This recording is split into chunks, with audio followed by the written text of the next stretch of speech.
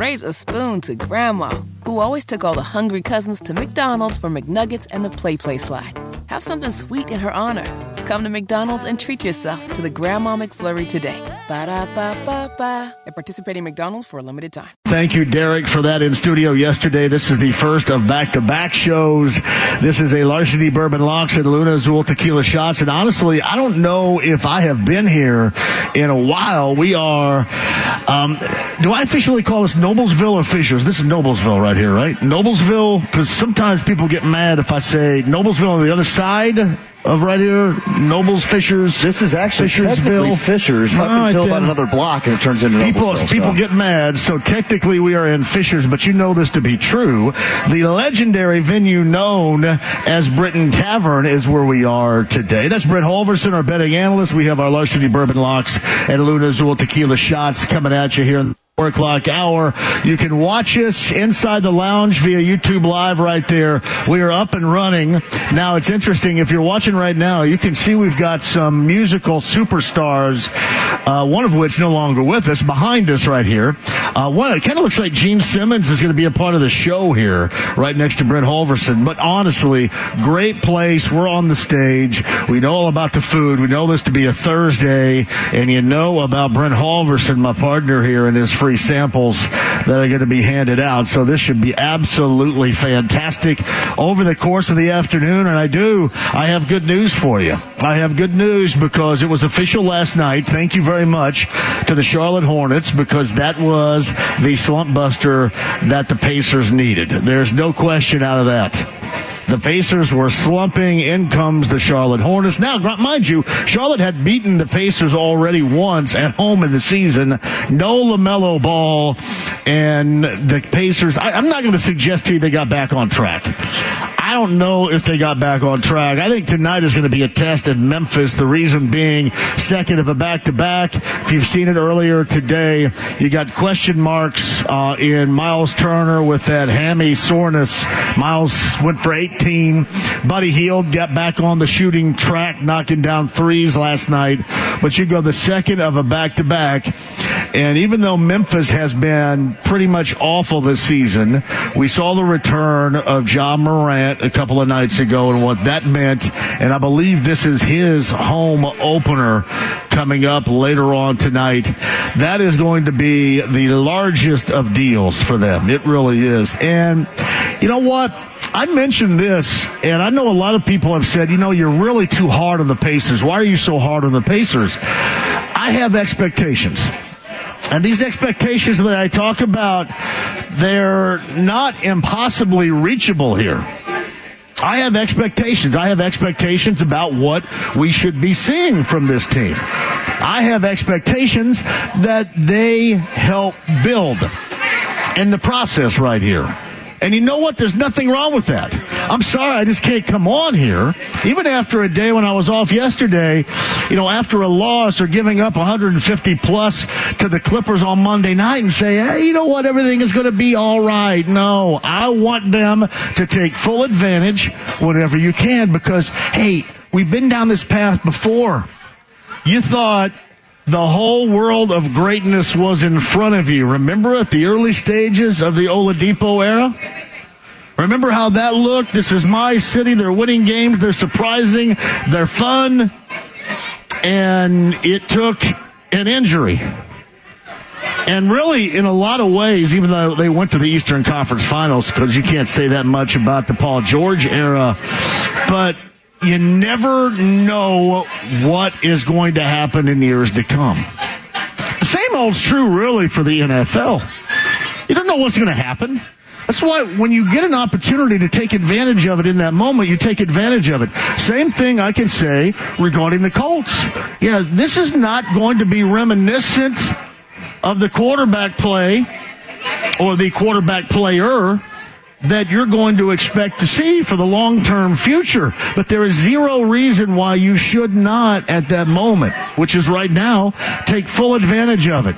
You don't need to apologize because the schedule's soft. Don't apologize because Atlanta's terrible. They're making a quarterback change. coming off a loss, the second win of the season, Carolina last week. Don't need to apologize for the Raiders on this schedule or what quarterbacks are out or how they're living in the AFC because of what else is going FUBAR around them.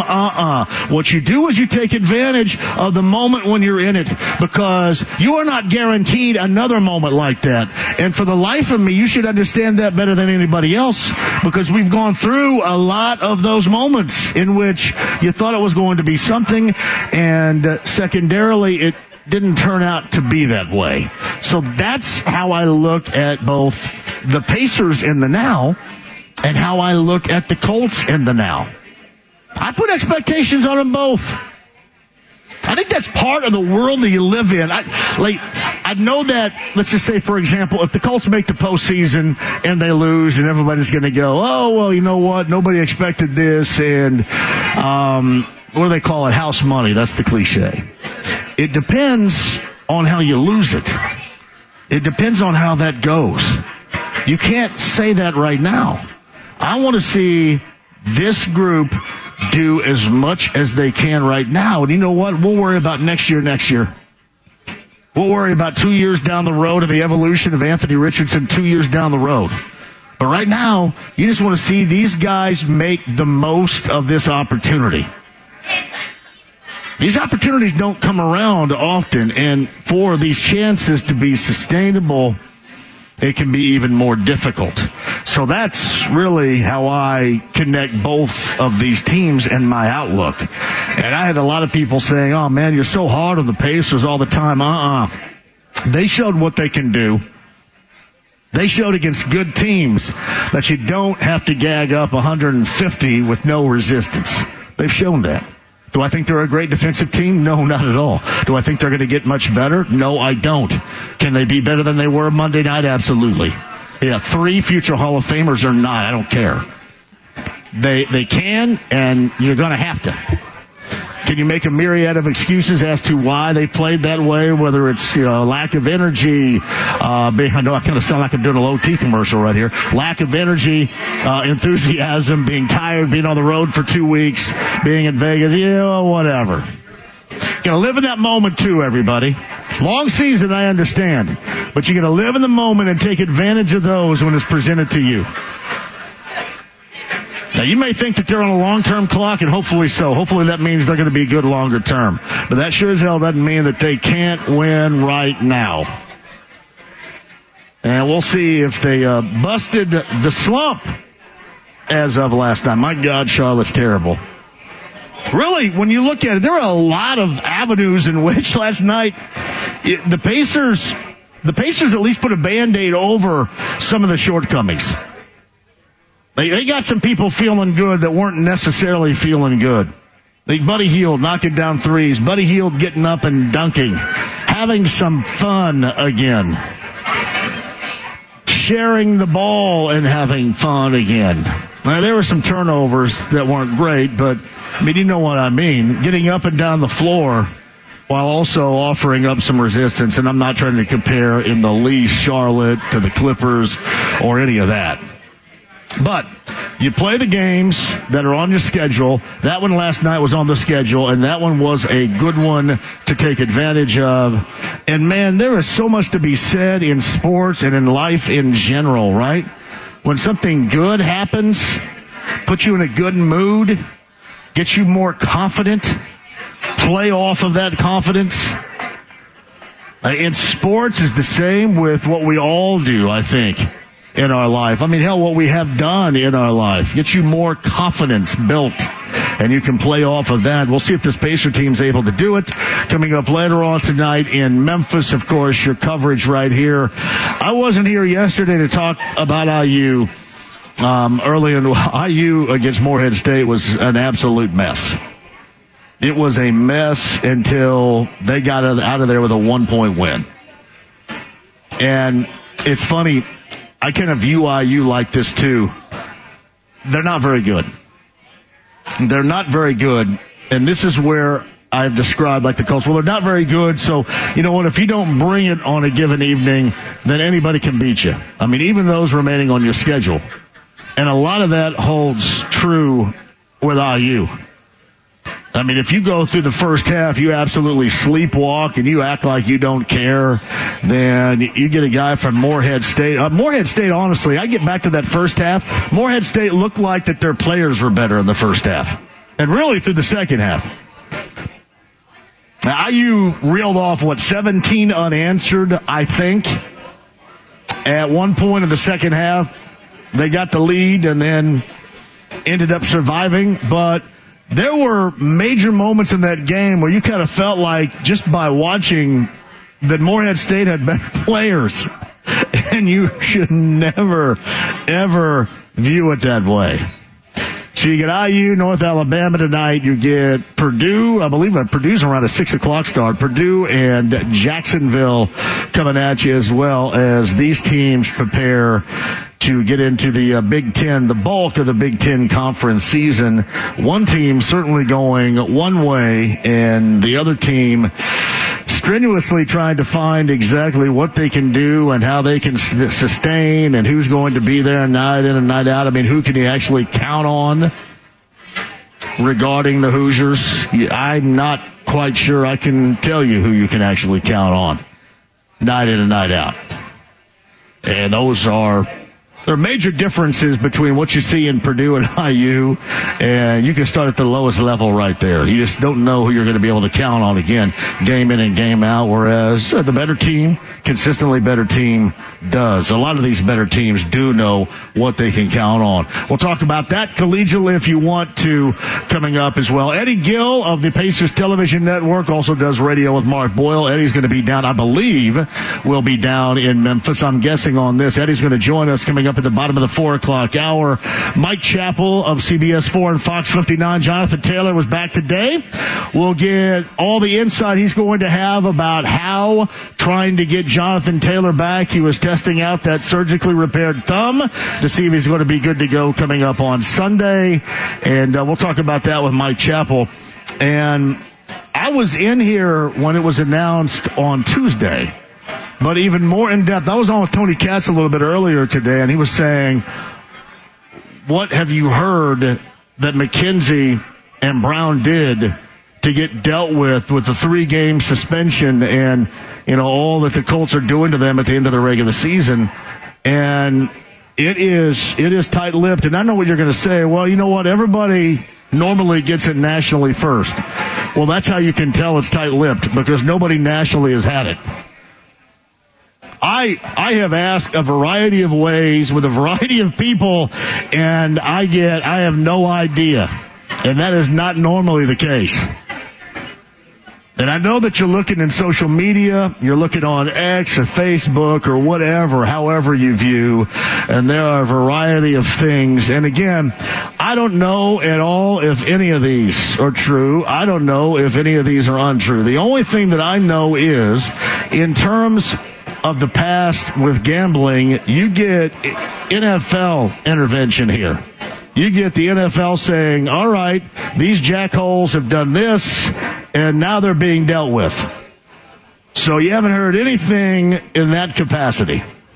So whether it was a fight between the two or something off the field of play or something that happened behind the scenes or whatever, I can just tell you this. I cannot remember a time when punishment has been handed down in this fashion. Now, granted, remember, we went through Frank Reich and Chuck Pagano eras, so who knows how that stuff was going to be dealt with. I don't know. I don't even know what it is right now, to fair a guess, so I don't know what would be comparable.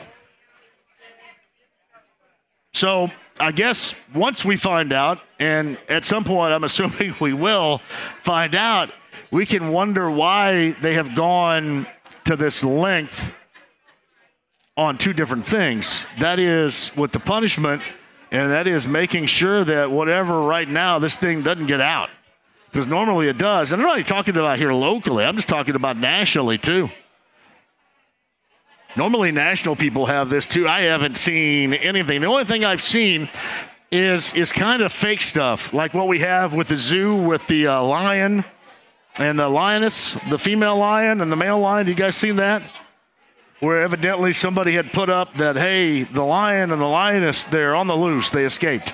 for the Indianapolis Zoo. Have you guys not seen that? I spend way, way too much time, evidently, on social media. And then we come to find out where the Indianapolis Zoo had to say, hey, you know what? Our animals are safe and sound. That is actually a field camera, a trail camera that was taken somewhere in Africa. Somebody was doing as a joke or something like this. So am I the only one that saw that? You guys didn't see it? The lion? Yeah. Is it a lioness? Am I right? Lioness? Sounds right. Yeah. Lioness. Yeah. So that was floating around you're out talking there. About one of the Peanut crew. Yeah, not lioness, but the lioness.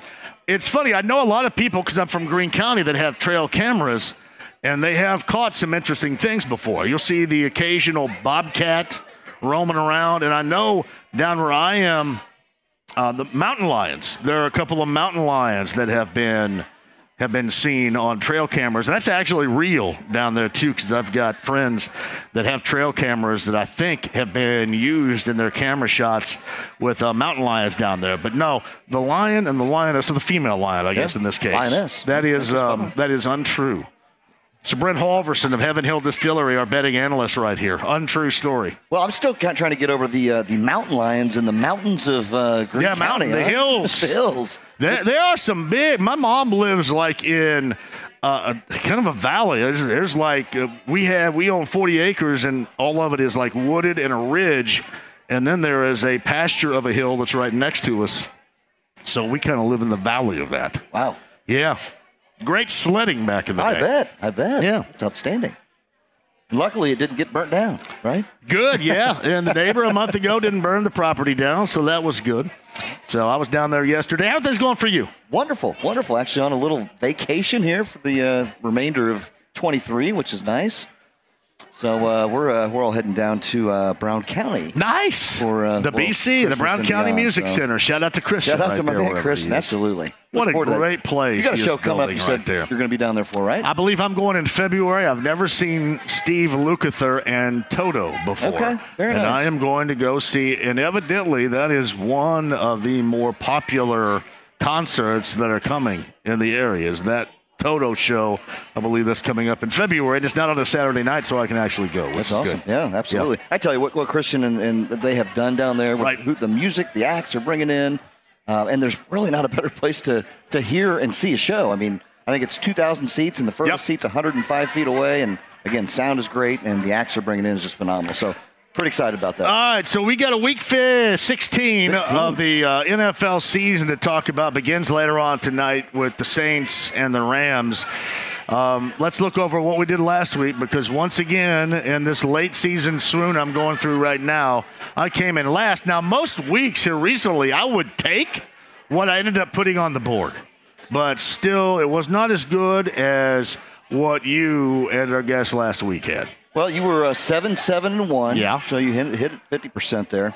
I went 9-5-1. And old Mike from Whiskey Business dropped to 12-2-1. That's incredible right there. 12-2-1? He was 86% last week. So to date, John brings us, I'm at 52%. You're at 47%.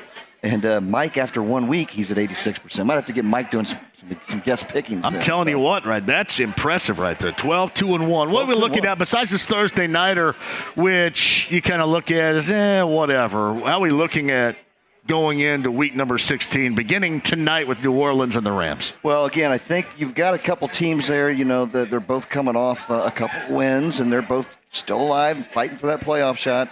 I think it should be a good game. I think it'll be a higher scoring game, actually, than what that total presents. But I tell you, this week, John, and to wrap it all up, on Christmas, is it Christmas night? Yeah, Christmas night when we get the, I think it's going to be a Super Bowl preview, right? The Baltimore Ravens at the San Francisco 49ers. Yeah. I think that is truly going to be a glimpse ahead of what the Super Bowl might look like this year. The Christmas Eve is going to be loaded. Obviously, Christmas Eve with, I got the Colts at 1 o'clock down in Atlanta. We got the Colts pregame huddle. But people ask me all the time, man, when do they start doing this? It kind of seems like that either on Christmas Day or Christmas Eve or Thanksgiving or, let's just say, New Year's Day or New Year's Eve, there's always a game.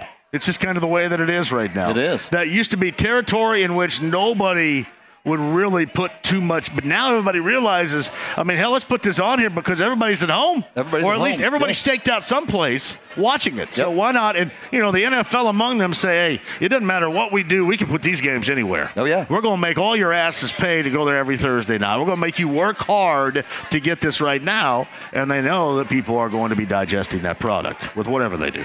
Yeah, it's pretty wild, and you're absolutely right. I mean, it used to be kind of uncharted territories. There might be a game or two, but now it's full on. We got the full slate coming up Christmas Eve, so that'll be an interesting Sunday coming up, and then like I say, roll right into Christmas Day and a big game with the Baltimore Ravens, San Francisco 49ers again. I'm really looking forward to that. But I was going through looking at these games earlier today, John, and these lines are pretty sharp. I mean, every one of them I'm looking at. I mean, there's some low lines, and I think they're going to come down to 24-23 win, and close games. So I think we're going to see quite a few of that. And then you got a couple of the ones with the Chiefs and the Raiders, which is a 10-point number, and you got Philly and the Giants at 12.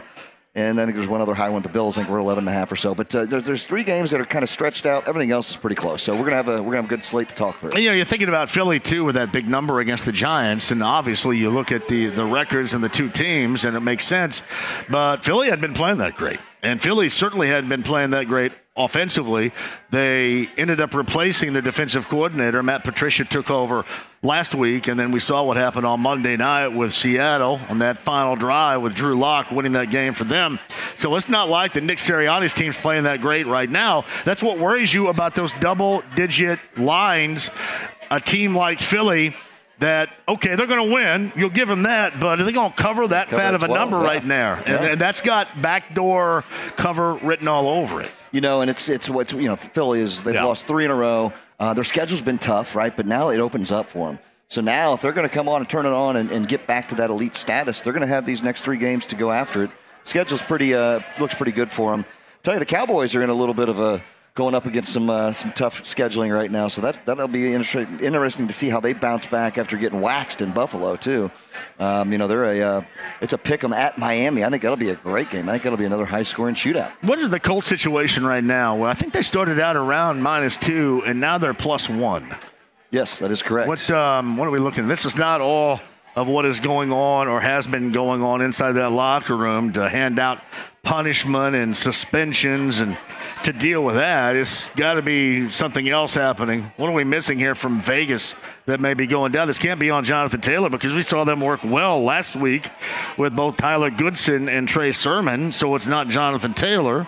What is it with this team that has that number sway a little bit here? There's a lot to that, John. And anytime I see a big movement like that, there is something there, right? There's something there that we don't know about that's kind of get behind the scenes. But you just got to look at how banged up they are in the backfield, And again, I think what the backups did last week was phenomenal. Really, I mean, they looked great coming out there and Joan.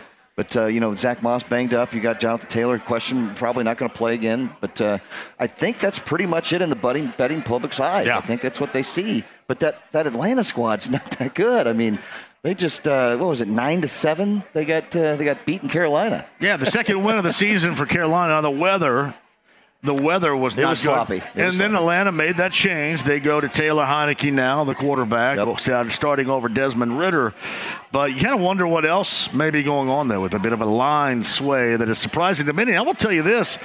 Earlier this week, I had suggested that was the best in the second half, that this Colts offense, with this group right here, that's minus Jonathan Taylor.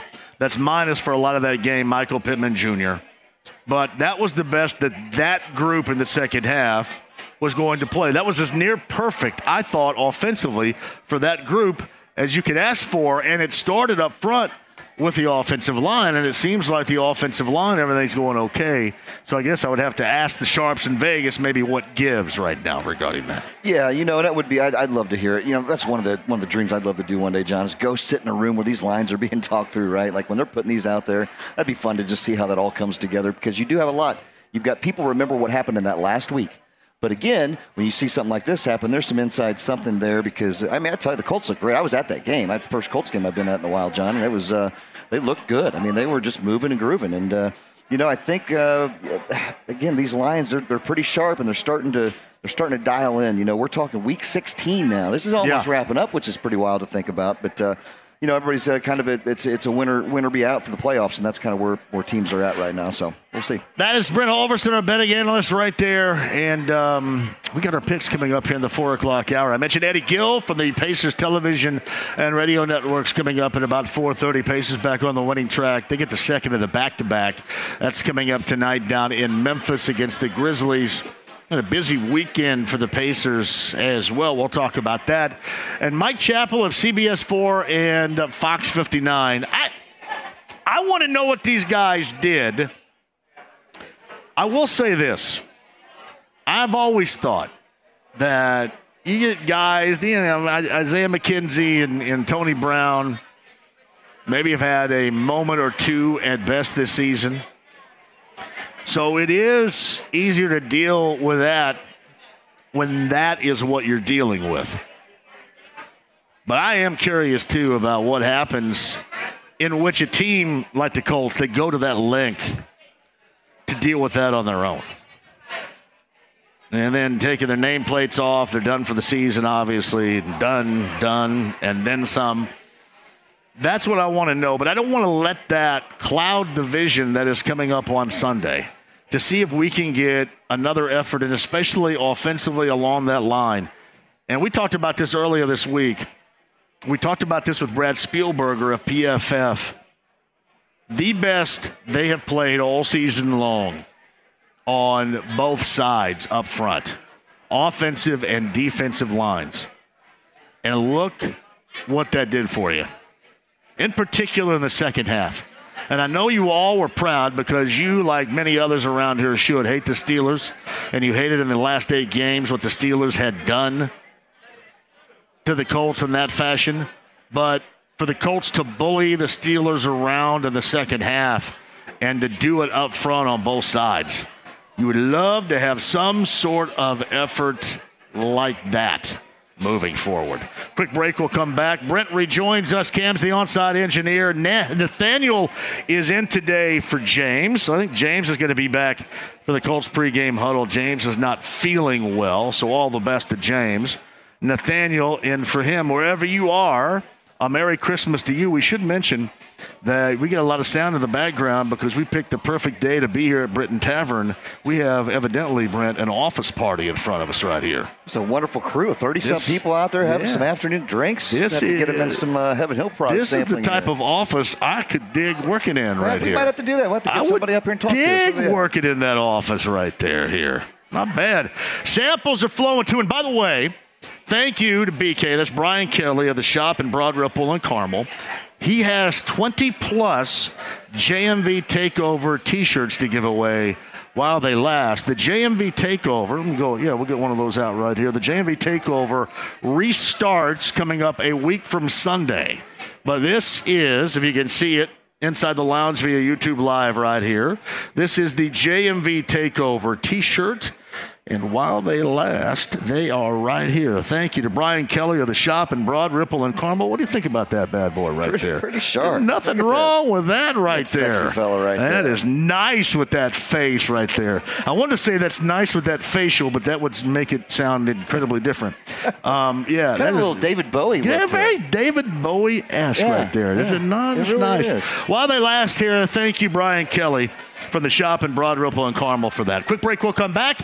If you want to dive in with us, you certainly can at 239-1070. The email address is jmv1075thefan.com. Inside the lounge via YouTube Live. Thank you all for being a part of it, too. Thank you to Derek Schultz yesterday. Derek and Elijah for leading the way. Derek is always awesome on the show, and I appreciate that. And what Derek did yesterday on a Wednesday in studio. The stream, the app, HD radio, and 93.5 and 107.5 The Fan. Back. Raise a spoon to Grandma, who always took all the hungry cousins to McDonald's for McNuggets and the Play Slide. Have something sweet in her honor. Come to McDonald's and treat yourself to the Grandma McFlurry today. Ba-da-ba-ba-ba. At participating McDonald's for a limited time. Whether it's audiobooks or all-time greatest hits, long live listening to your favorites. Learn more about Kisqali Ribociclib 200 milligrams at KISQALI.com and talk to your doctor to see if Kisqali is right for you. Hey, welcome back. We're at Britton Tavern. We are in Fishers today, everybody. We would love to see you here. I mentioned 8 o'clock to start tonight. Pacers-Grizzlies, the second of a back-to-back for the Pacers. Pacers a winner last night. They needed that. And no doubt that they needed that. 144-113. Now, you're going to say, hey, that was a tremendous defensive effort. And I don't want to take anything away from it, but it was tremendous that it was this Hornets team that they were playing last night. Tremendous defensive effort in the numbers, but you just don't know. Pacers did snap in the process, a 4-game losing streak. Buddy Hield had 25. He was snapping out of a slump of his own from 3.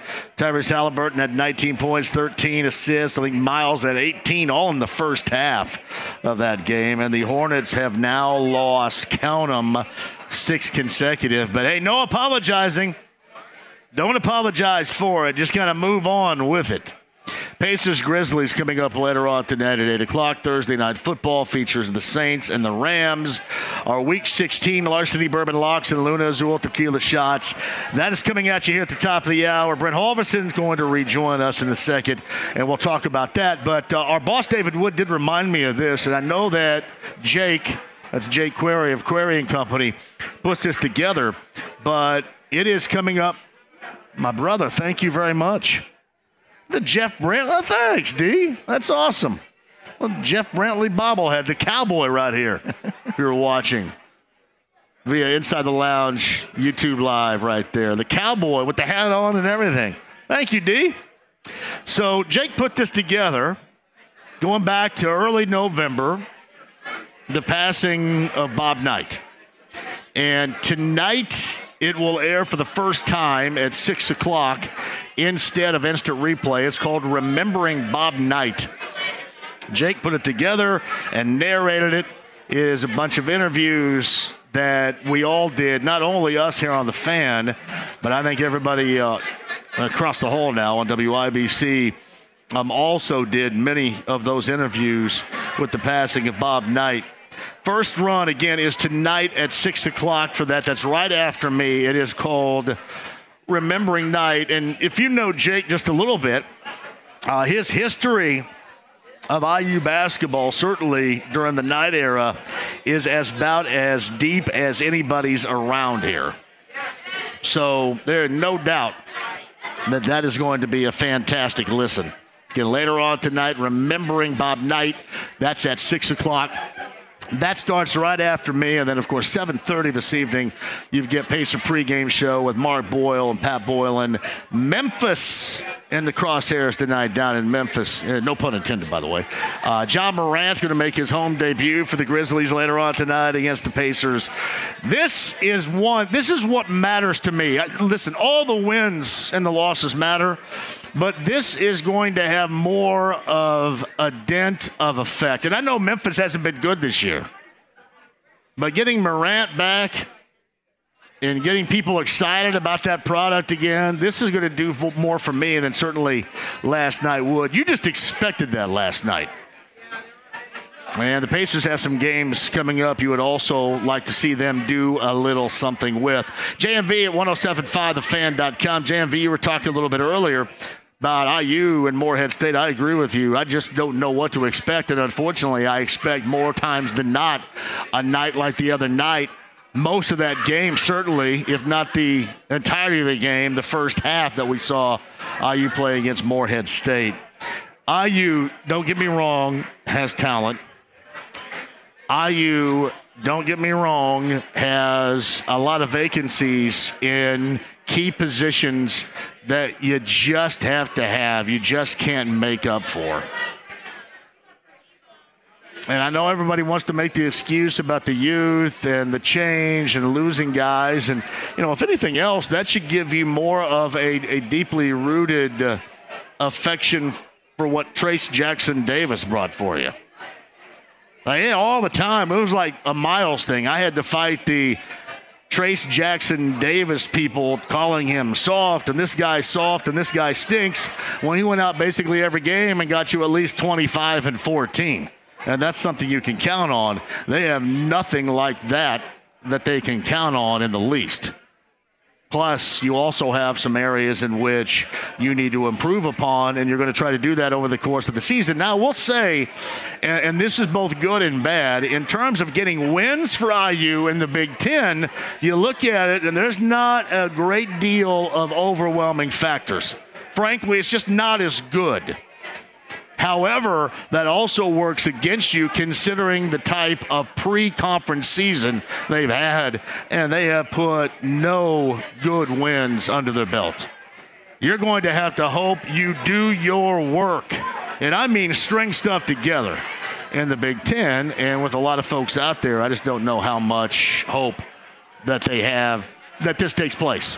Yeah, it's funny. When I was talking to Tony Katz a little bit earlier today on his show on IBC, he had asked me about, all right, IU and Purdue, the subtle differences. And, that part's easy. But it's funny. The IU folks will say, hey, it's okay as long as you survive right now. And we'll see what happens in the Big Ten. And Purdue fans should be living on cloud 9. They have the best resume going right now in college basketball with their big win so far. You get Jacksonville tonight. You're going to get set to enter the big portion of the conference season. And most Boilermaker fans don't care. Most Boilermaker fans say, you know what? This is all great. Congratulations, but this is what they should be doing. Wake me up at the end of March. And that's just the conditioning of both. With the IU side, you've been conditioned to be disappointed earlier. With the Boilermaker side, you've been conditioned to be disappointed once the NCAA tournament starts. Yeah, both sides have their demons you got to deal with a little bit here. And the only way you can do that is, again, for IU to string some wins together and for Purdue to go through and do what you expect. Sometimes that's the toughest situation to be in, when you're expected to do that. I mention this all the time. I mention this about this cold season. This cold season is one, and we've been through this before, when it is a surprise and you win most of the time. Most of the time it's more exciting as to when you're the favorite and you win, because it's all ho-hum. It's like what you get in terms of the coach of the year. The coach of the year rarely goes with the guy that's been there and done that. For example, it won't go to John Harbaugh this year, right? It'll probably go to a Shane Steichen. It'll probably go to a Kevin Stefanski. It'll go to somebody that hadn't been there and done that. It's not going to go to somebody that's had success and been in the NFL forever. There were a number of years when Tom Brady was still in Foxborough that Bill Belichick obviously could have won it every year, and others did. There's just always that familiarity with a surprise and being happy and excited about a surprise season when you didn't expect it. That's why I tell you as Colts fans, man, you do have to embrace this, and that's why you do want those standards built. It's not okay. Well, it's all right because they have all this in front of them. You don't know what they have in front of them. So when you live in that moment, you want them to thrive in that moment. That's what we're talking about right there. And that's, to me, how you view this Colts season. And that's how I also view the Pacers. And I turned the corner. I turned the corner when they went to Vegas and did that work. When they beat Boston and Milwaukee back-to-back, I said, you know what? Now it's okay to put some expectations on these guys. Nothing wrong with that. And then they went out, and after that Laker game, they disappointed. Now, obviously, they beat Detroit. But after that, and really the worst of them all was that loss in Washington, and they had disappointed. We'll see if they can get back on track coming up in Memphis. But it is okay in a season where you don't go in thinking of greatness. When you get some winning put together, it's okay to put on expectations. You add on expectations. That's what I've done with both this season. And then again, we'll see what happens in games, whether or not they're just overwhelmed. For example, the Colts, if you're overwhelmed by a better team, then that's how we'll say it. But if you play down to a team in Atlanta coming up on Sunday, there's going to be a lot of criticism for that. I mean, that is a team that you should be able to go down there and handle. The Raiders, a team here, you should be able to handle. And then we'll see what happens and whether you have C.J. Stroud or not with Houston. But if you put yourself in that situation where you're winning and you're in, let's just say, for example, you win and you're in that final game of the season against Houston at home. If you lose, then there's going to be a heavy load of criticism. And there should be. You got to have expectations. And it doesn't matter when it happens. This is not one of these seasons to where, again, hey, this is playing with house money, because you don't know where this house is going to be next year or in 2 years. You hope, and I hope that you're right. I hope that you're right, and then the future is set in stone, and the future has Anthony Richardson, and you love it, and they play up to all those expectations. But, my friends, as I mentioned in the first segment, we have been down that path before. So, win when you can. And for both of these teams, that should be right now. We'll come back with your thoughts on the other side. Britt Halverson rejoins from Heaven Hill Distillery. We're live here at Britton Tavern. 40, what is this, 146 and 37? Just shy of, yes. Just shy of 146 and 37. Technical address, 14005 Mundy Road in Fishers. Mundy Road. So if I just say, if you're going north on 37, you will see us to your right. Correct. And as soon as you pass us, you take that first exit, get off, and pull in the parking lot. That's right. That's what I would say. That's in your now, spot. if you're going south, I don't know do you go down to 131, or do you hang a left a little bit It's actually further 141st is what it? it would be. Yeah. So, yeah, you just turn left there and then Mundy Road. I got to make sure I'm acting as if none of you have Google Map. None of you have any way in your smartphone to find exactly where we are. I'm treating it like you're stopping at the gas station and asking me for a map and advice. Well, this is pretty far north for you, John. This is a little bit northern of the homestead. I will be honest with you. I'm very good normally with directions, but this 37 thing has turned me around before. I don't know why. It has turned me around. I think it's because 69 all of a sudden goes like northeast, and then 37 continues to go north. Correct. Like, it's much easier. Like, I had no problem in southern Indiana with 37 because, west, north, east, south. But here, it's, wait a minute, now you're going over here. And you got so much growth that's happened, too. I mean, it's amazing what's happening up here. So, great spot to be at. Come on up and let's get some samples for some people. Samples flowing, and we're here for our Larceny Bourbon Locks and Luna's Oil Tequila Shots for week number 16. Cam's the on-site engineer. That's Brent Halverson. Our picks coming up at 4 o'clock. Eddie Gill's going to drop in at 4:30 today. We got Mike Chappell. Maybe some of those questions answered by the time he rolls around to the 5 o'clock hour, regarding what both Isaiah McKenzie and Tony Brown did to get suspended. The rumors are out there. I mean, I dropped some in there. I just told you that, probably not true, but there are rumors floating around out there. And then, why have we seen a change, maybe a subtle change, but a change, if you will, with that of the line regarding the game on Sunday, that matchup in Atlanta with the Colts and the Falcons. We'll go over that top of the hour. Mike Chappell, 5 o'clock hour. Show tomorrow, Twin Peaks, Bud Light Blue Friday. We'll have Raiders-Colts tickets to give away for that one. That's tomorrow, 82nd and I-69 on a Bud Light Blue Friday at Twin Peaks. Brent Halverson rejoins. We've got our Larceny Bourbon Locks, Luna Azul Tequila Shots, top of the hour. And Eddie Gill coming up in a little under 45 minutes. 93.5, 107.5. The Fan. Raise a spoon to Grandma, who always took all the hungry cousins to McDonald's for McNuggets and the Play Slide. Have something sweet in her honor. Come to McDonald's and treat yourself to the Grandma McFlurry today. Ba-da-ba-ba-ba. At participating McDonald's for a limited time. Whether it's audiobooks or all-time greatest hits, long live listening to your favorites. Learn more about Kisqali Ribociclib 200 milligrams at KISQALI.com and talk to your doctor to see if Kisqali is right for you. Hey, welcome back. That is Nathaniel back there. You can leave the music up, Nathaniel. Thank you very much. Nathaniel's not done, I don't think, with this show before. Maybe you have. I don't remember. It's been a while. Follow me, and I will lead you to the promised land. Britton Tavern is our location today. Larceny Bourbon Locks, Luna Azul Tequila Shots. Week number 16. Brent Halverson, betting analyst, is here. Travis, the owner, is in the house. GM. General manager, which owns everything else right there.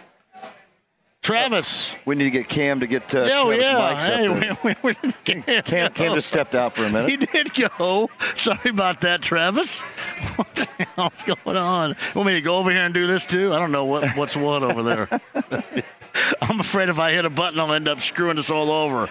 Hey, Cam, come over here so we can get Travis's mic on here. Hey, before we get started, by the way, too, we got to find out who this office party is and get some samples sent their way. Yeah, we do. We got this was a really good 3 o'clock office party right here. We've got some Evan Williams fire shots going to come out for the crew that's all around here, so everybody's going to be getting dabbled in there. We are? Absolutely. Yes. The fire. Absolutely. Travis, you're on mic right now, buddy, the general manager. And I mentioned owner because oftentimes the general manager treats an establishment like it's his own ownership, or her own in this case. Yep. So you're kind of an owner here, pseudo-owner, right? Hopefully here in the future. Put you in a bad spot right there, man. Thanks for joining us. Yeah, thank you. What do you got coming up this weekend? Tell us all about this stage, where we are right now, what's going to be happening here. We have bands every Friday and Saturday. We've got a couple good ones coming up. We got Jambox this weekend, and then Billy. Jambox is good stuff right there, brother. They're on Friday. Yeah. And Billy and the Tall Boys are on Saturday. Big New Year's Eve party coming up with the Bishops, Andrew Young, and Big 80s. Oh, wow.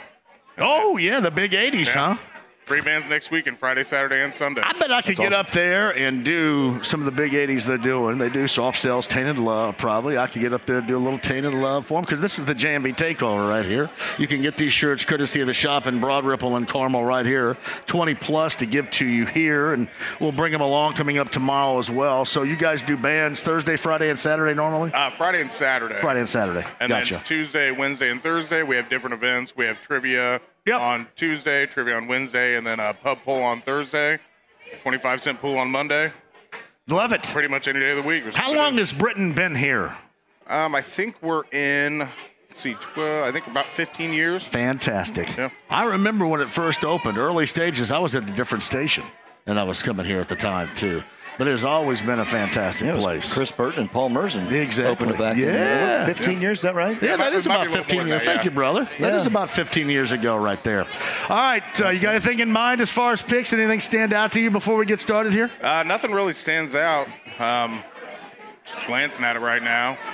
But I'm ready when you are. All right. You guys have plenty of TVs up here, so great place to come watch football on Sundays too, right? Yeah, absolutely. We've got a total of 30 TVs, 6 projectors. That's awesome, man. Yep. Great layout, awesome layout. What's your, with Christmas holiday falling where it does, you guys going to be open Sunday, Christmas Eve? There's a big slate coming up here of games? Yeah, we're going to be open on Sunday, Christmas Eve till probably 8 o'clock or so. Okay. And then close on Monday, and then just till 3 a.m. every other day of the week. Back in action on Tuesday, all right. Absolutely. Well, good. Awesome. Great food and beverage here, especially the beverage beneath the Heaven Hill Distillery umbrella.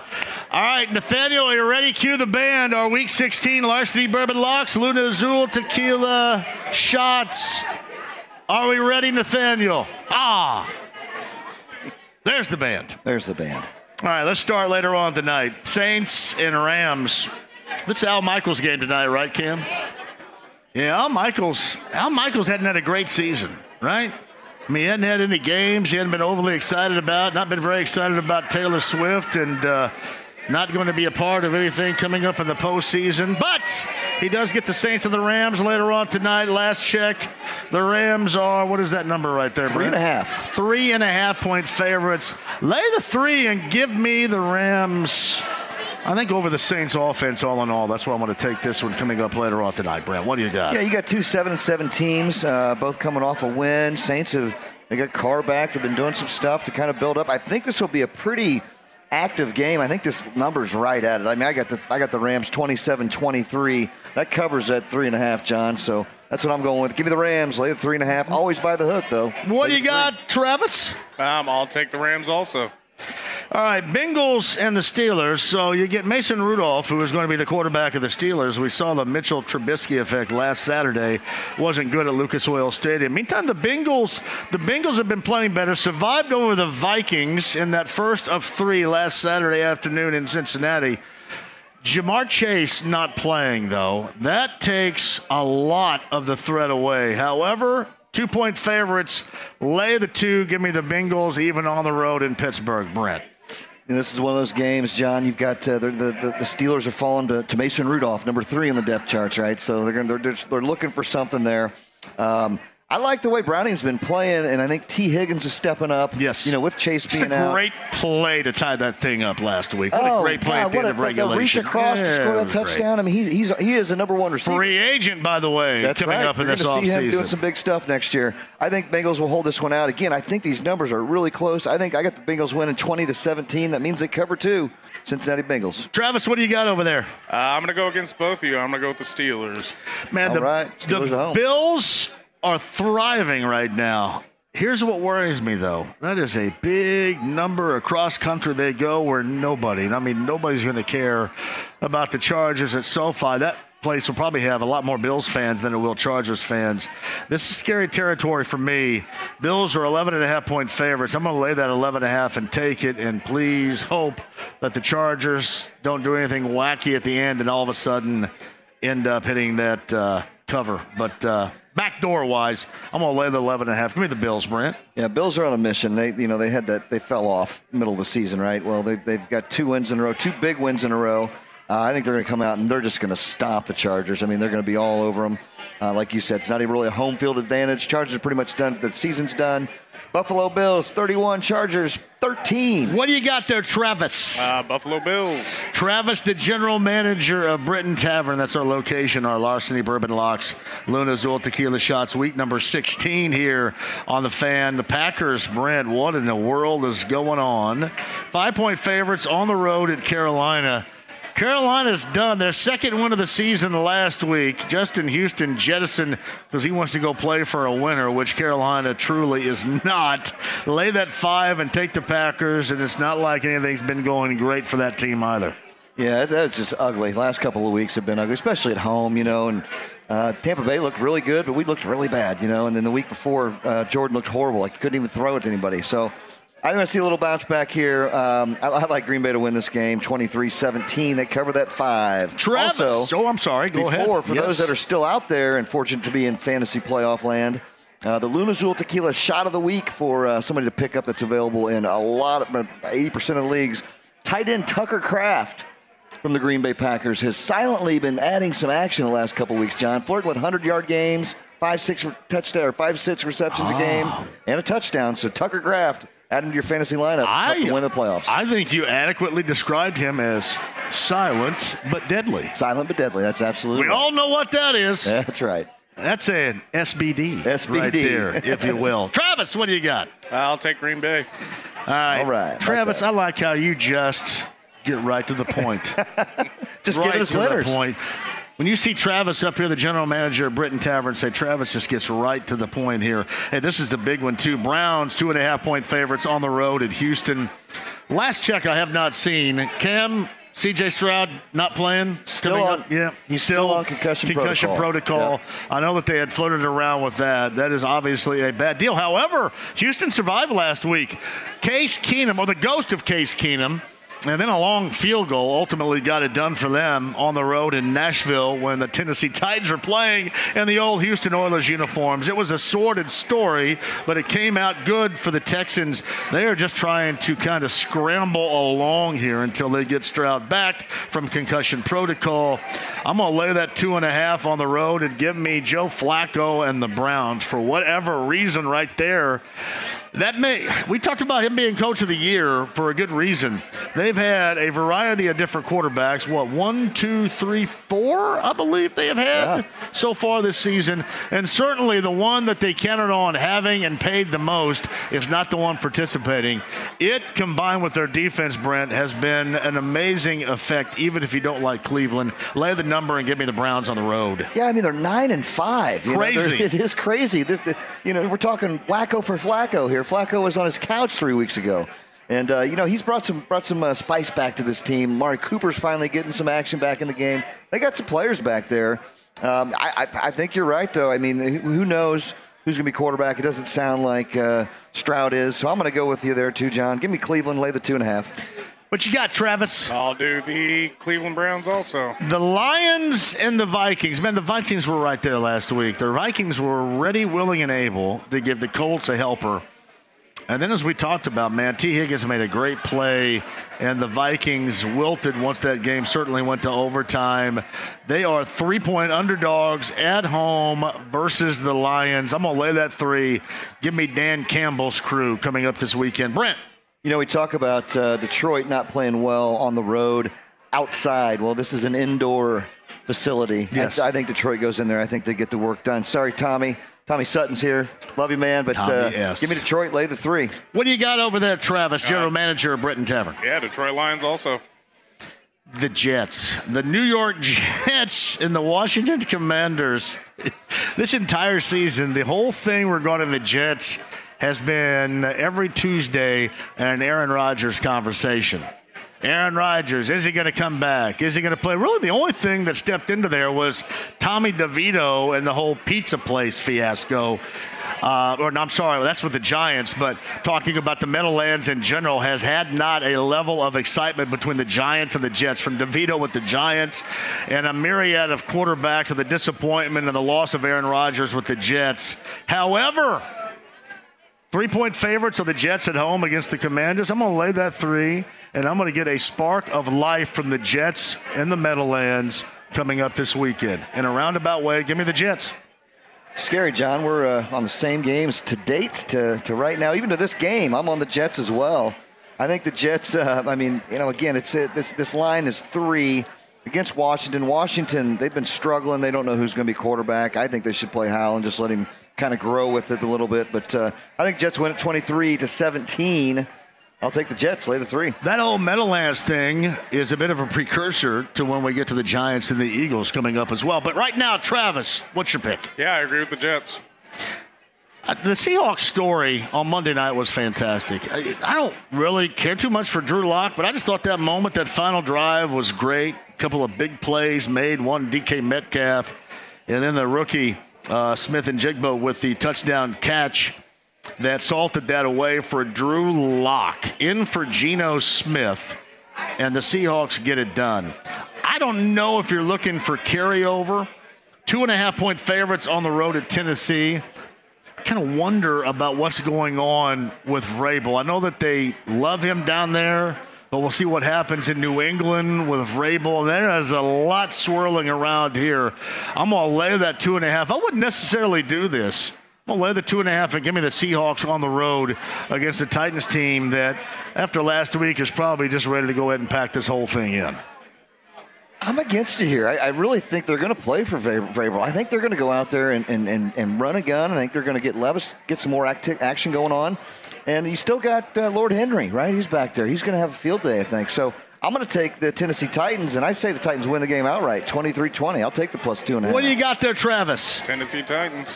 Man, the Jaguars have been a mess. And meantime, the Buccaneers, Brent saw this up close and personal, right? Baker Mayfield, game that he had. Buccaneers and the Jaguars, a pick'em in Tampa Bay. My pick'em is going to be for the Buccaneers and Baker Mayfield, Brent Holverson. Yeah, we're still kind of unknown, too, on quarterback status in Jacksonville, right? Yeah. That's still kind of unknown. It might change some things. That's why this game's a pick'em. But I think the way both teams have been playing, Jacksonville's lost 3 in a row. Tampa Bay's won 3 in a row. Tampa Bay's at home. Tampa Bay's got they're just rolling at the right time. Which pains me to say, but I'm going to take the Tampa Bay Buccaneers at a pick'em. What do you got over there, Travis? I will take the Bucs on that game. Larceny Bourbon Locks, Luna Azul, Tequila the Shots, Travis, the general manager, Britton Tavern off of State Road 37 here in Fishers. This week 16 we're going over, and the Bears are 4-point favorites at home against the Cardinals. It all seems to make a little bit of sense. This is one where normally you would suggest you look at the matchup in this game and you go, yeah, stay away from it. I think this is one that you jump on today. I'm going to lay that 4 and give me the Bears in Chicago in Week 16. Brent. Yeah, I like that too. I think this is going to be kind of, you got 2 very mobile quarterbacks. Justin Fields finally back in action. He's looking good. DJ Moore, one of the best receivers in the league too. I think he has a big game. I think this could potentially turn into a shootout.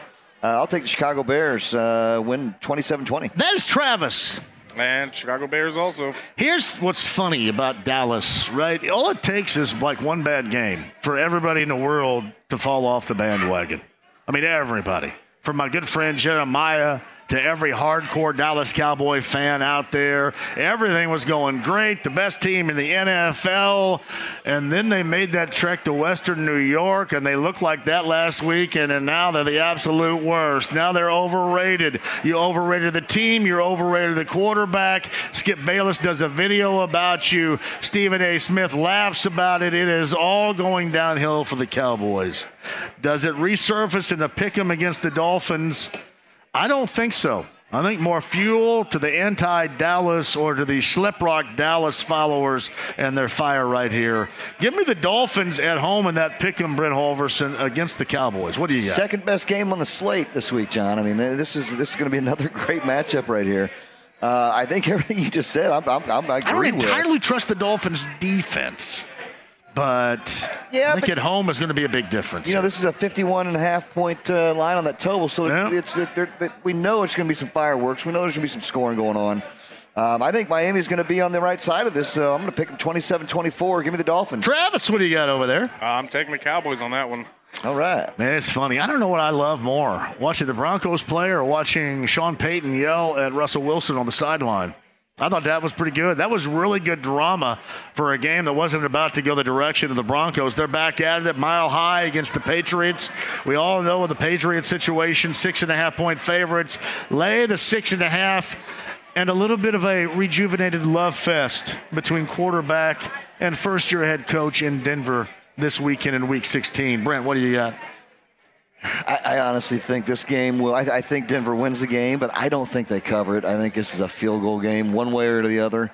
I'm going to go ahead and take the points on this one. I'd always buy that half point to make it 7, make it a full touchdown. But give me the Patriots plus 6.5. That's Travis over there. Yeah, we'll do the Broncos. Travis is short and to the point every single time. Larceny Bourbon Locks.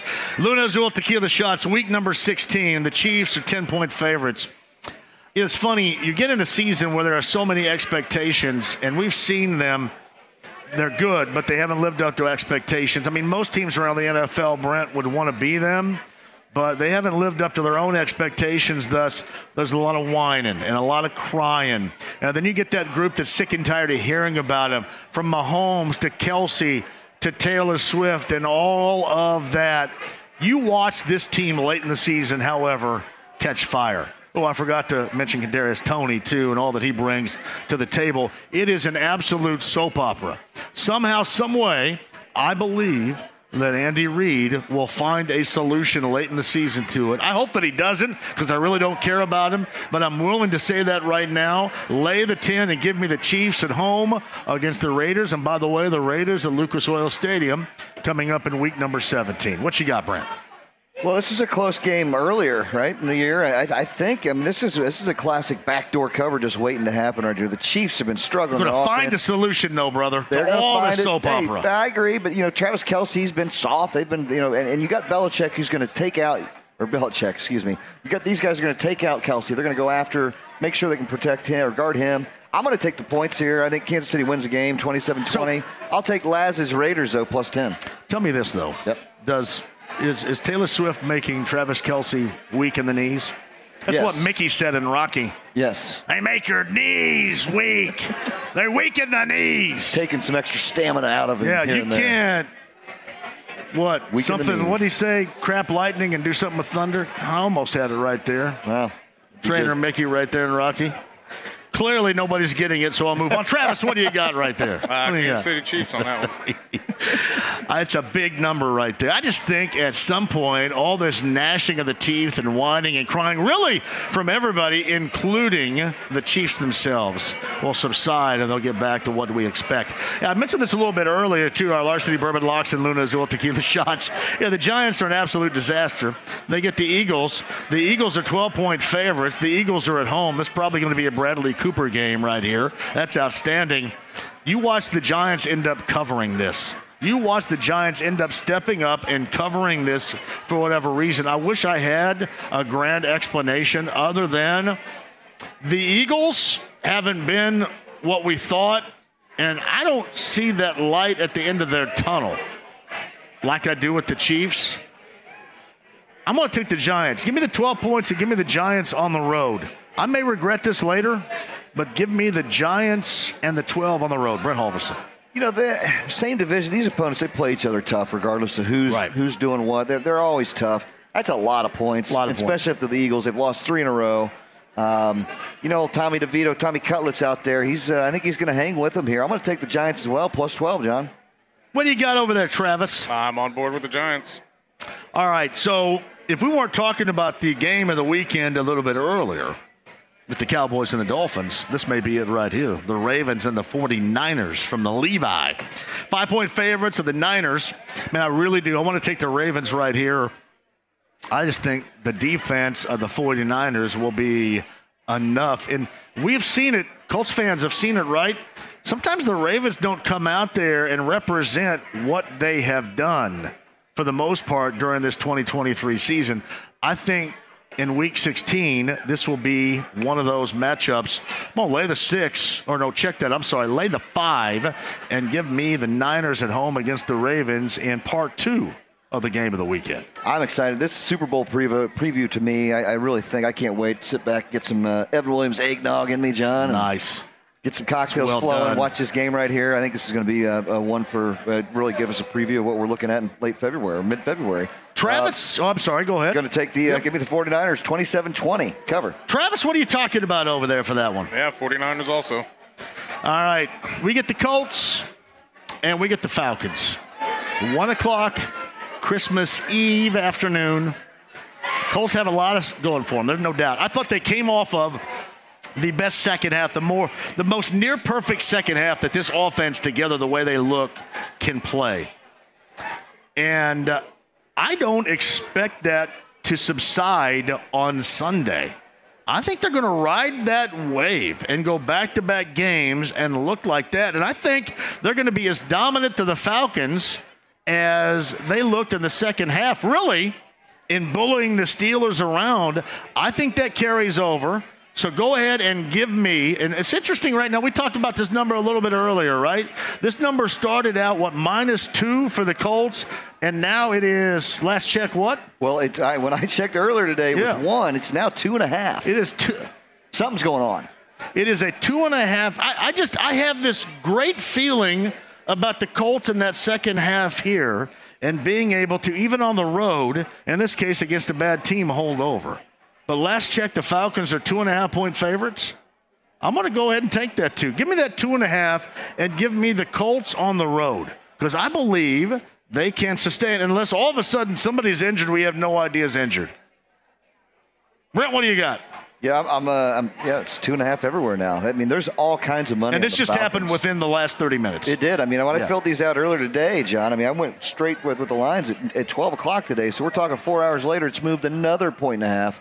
And, it's $1 million to move a game a half point usually. But this is some kind of information thing that I don't think that I have heard. So I'm trying to think.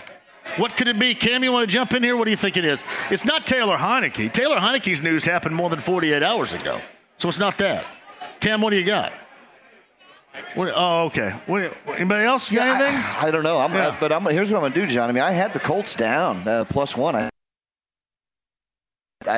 Seeing this, though, again, you got to watch these lines. There's something out there going on. And for us not to know what it is, that tells me I'm going to join Vegas in this one. I'm going to switch my pick. I'm taking the Atlanta Falcons, and I hope I'm wrong. What? No Falcon way. Lay the 2.5. Atlanta, follow the money. There was a tremendous song in 1983, and she was a member of ABBA. Her name was Frida. And Phil Collins played the drums in the backup role. And she had a one-hit wonder called There's Something Going On. I know there's something going on, but I don't care. I want and I expect that Colts offense, especially up front, to be as good as they were in the second half against the Steelers. And I will call upon the Colts defense up front to be the same. So this doesn't concern me as much as it might the sharps out there that are looking at this number change. But it is. And that's something that normally comes in the territory of a quarterback injury. I was going to say the same thing. Is there something with Minshew that we don't know about? Is he got a lot of there's a lot of sickness going on right now. So what do you got over there, Cam? Oh, I think it's weird that because Jonathan Taylor is trending towards playing now. Yeah. I think it's weird that it's happening. Is it this way. Matt Gay's leg?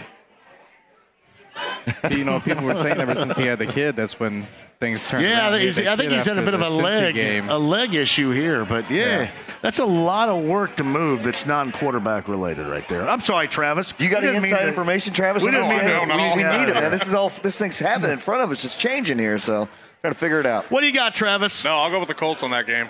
See, this is what I love about Travis. He just simplifies it. I go through this long, drawn-out explanation as to why can this be happening, and then Travis goes. This comes in. Hey, again, he last week, Mike with 12-2-1, pretty cut and dry. Travis we're going to put these two up against each other for the next couple of weeks here, John. There is a ton of stuff going on, but that is a significant number change. That really is. That we will follow So keep your eye on that. Whatever's out there, something's going on. Hey, Travis, tell everybody about tonight, tomorrow night, Saturday, and upcoming once again here at Britton Tavern. Yeah, tonight we've got Pub Pull starting at 7 o'clock. It's like a Family Feud style trivia. Tomorrow or Friday we've got Jambox performing. Love Jambox. Billy and the Tall Boys Saturday. And then that New Year's Eve weekend, got the Bishops, Andrew Young, and Big 80s. And then looking forward to February. We've got a Battle of the Bands coming up on Sundays. Oh, nice. So last 2 Sundays of February and then the first 2 of March. The Battle of the Bands. Yeah. That's awesome. Very cool. It's a lot of fun. Yeah, absolutely. Great place, too. Look at the stage. Are they known bands, or is it just like somebody puts a band together and gets up here? They come in typically between 5 and 7 bands a night, and then they compete for a prize, and then for some gig dates here the following year. That's awesome. So it's a busy night from 6 till probably 11 or 12 every Sunday. That's great. Wow. Awesome. Hey, Travis, thanks for having us, man. Hey, thank you. Love to be back. That's Travis, the general manager. Say hello to him at Britton Tavern. Brent's going to hang Mike Chappell top of the hour. We'll try to get out of him exactly what might be going on. I know there's something going on. I'm going to tell you what. Nathaniel, if you don't find that song and play it when we return, then you're not going to be worth your salt this afternoon in that position you're in right there. I'm just telling you. Other side, Eddie Gill. Eddie Gill's got you coming up later on tonight. We'll see if the Pacers go back-to-back. Last night I went over Charlotte in Memphis for the second of a back-to-back later on tonight.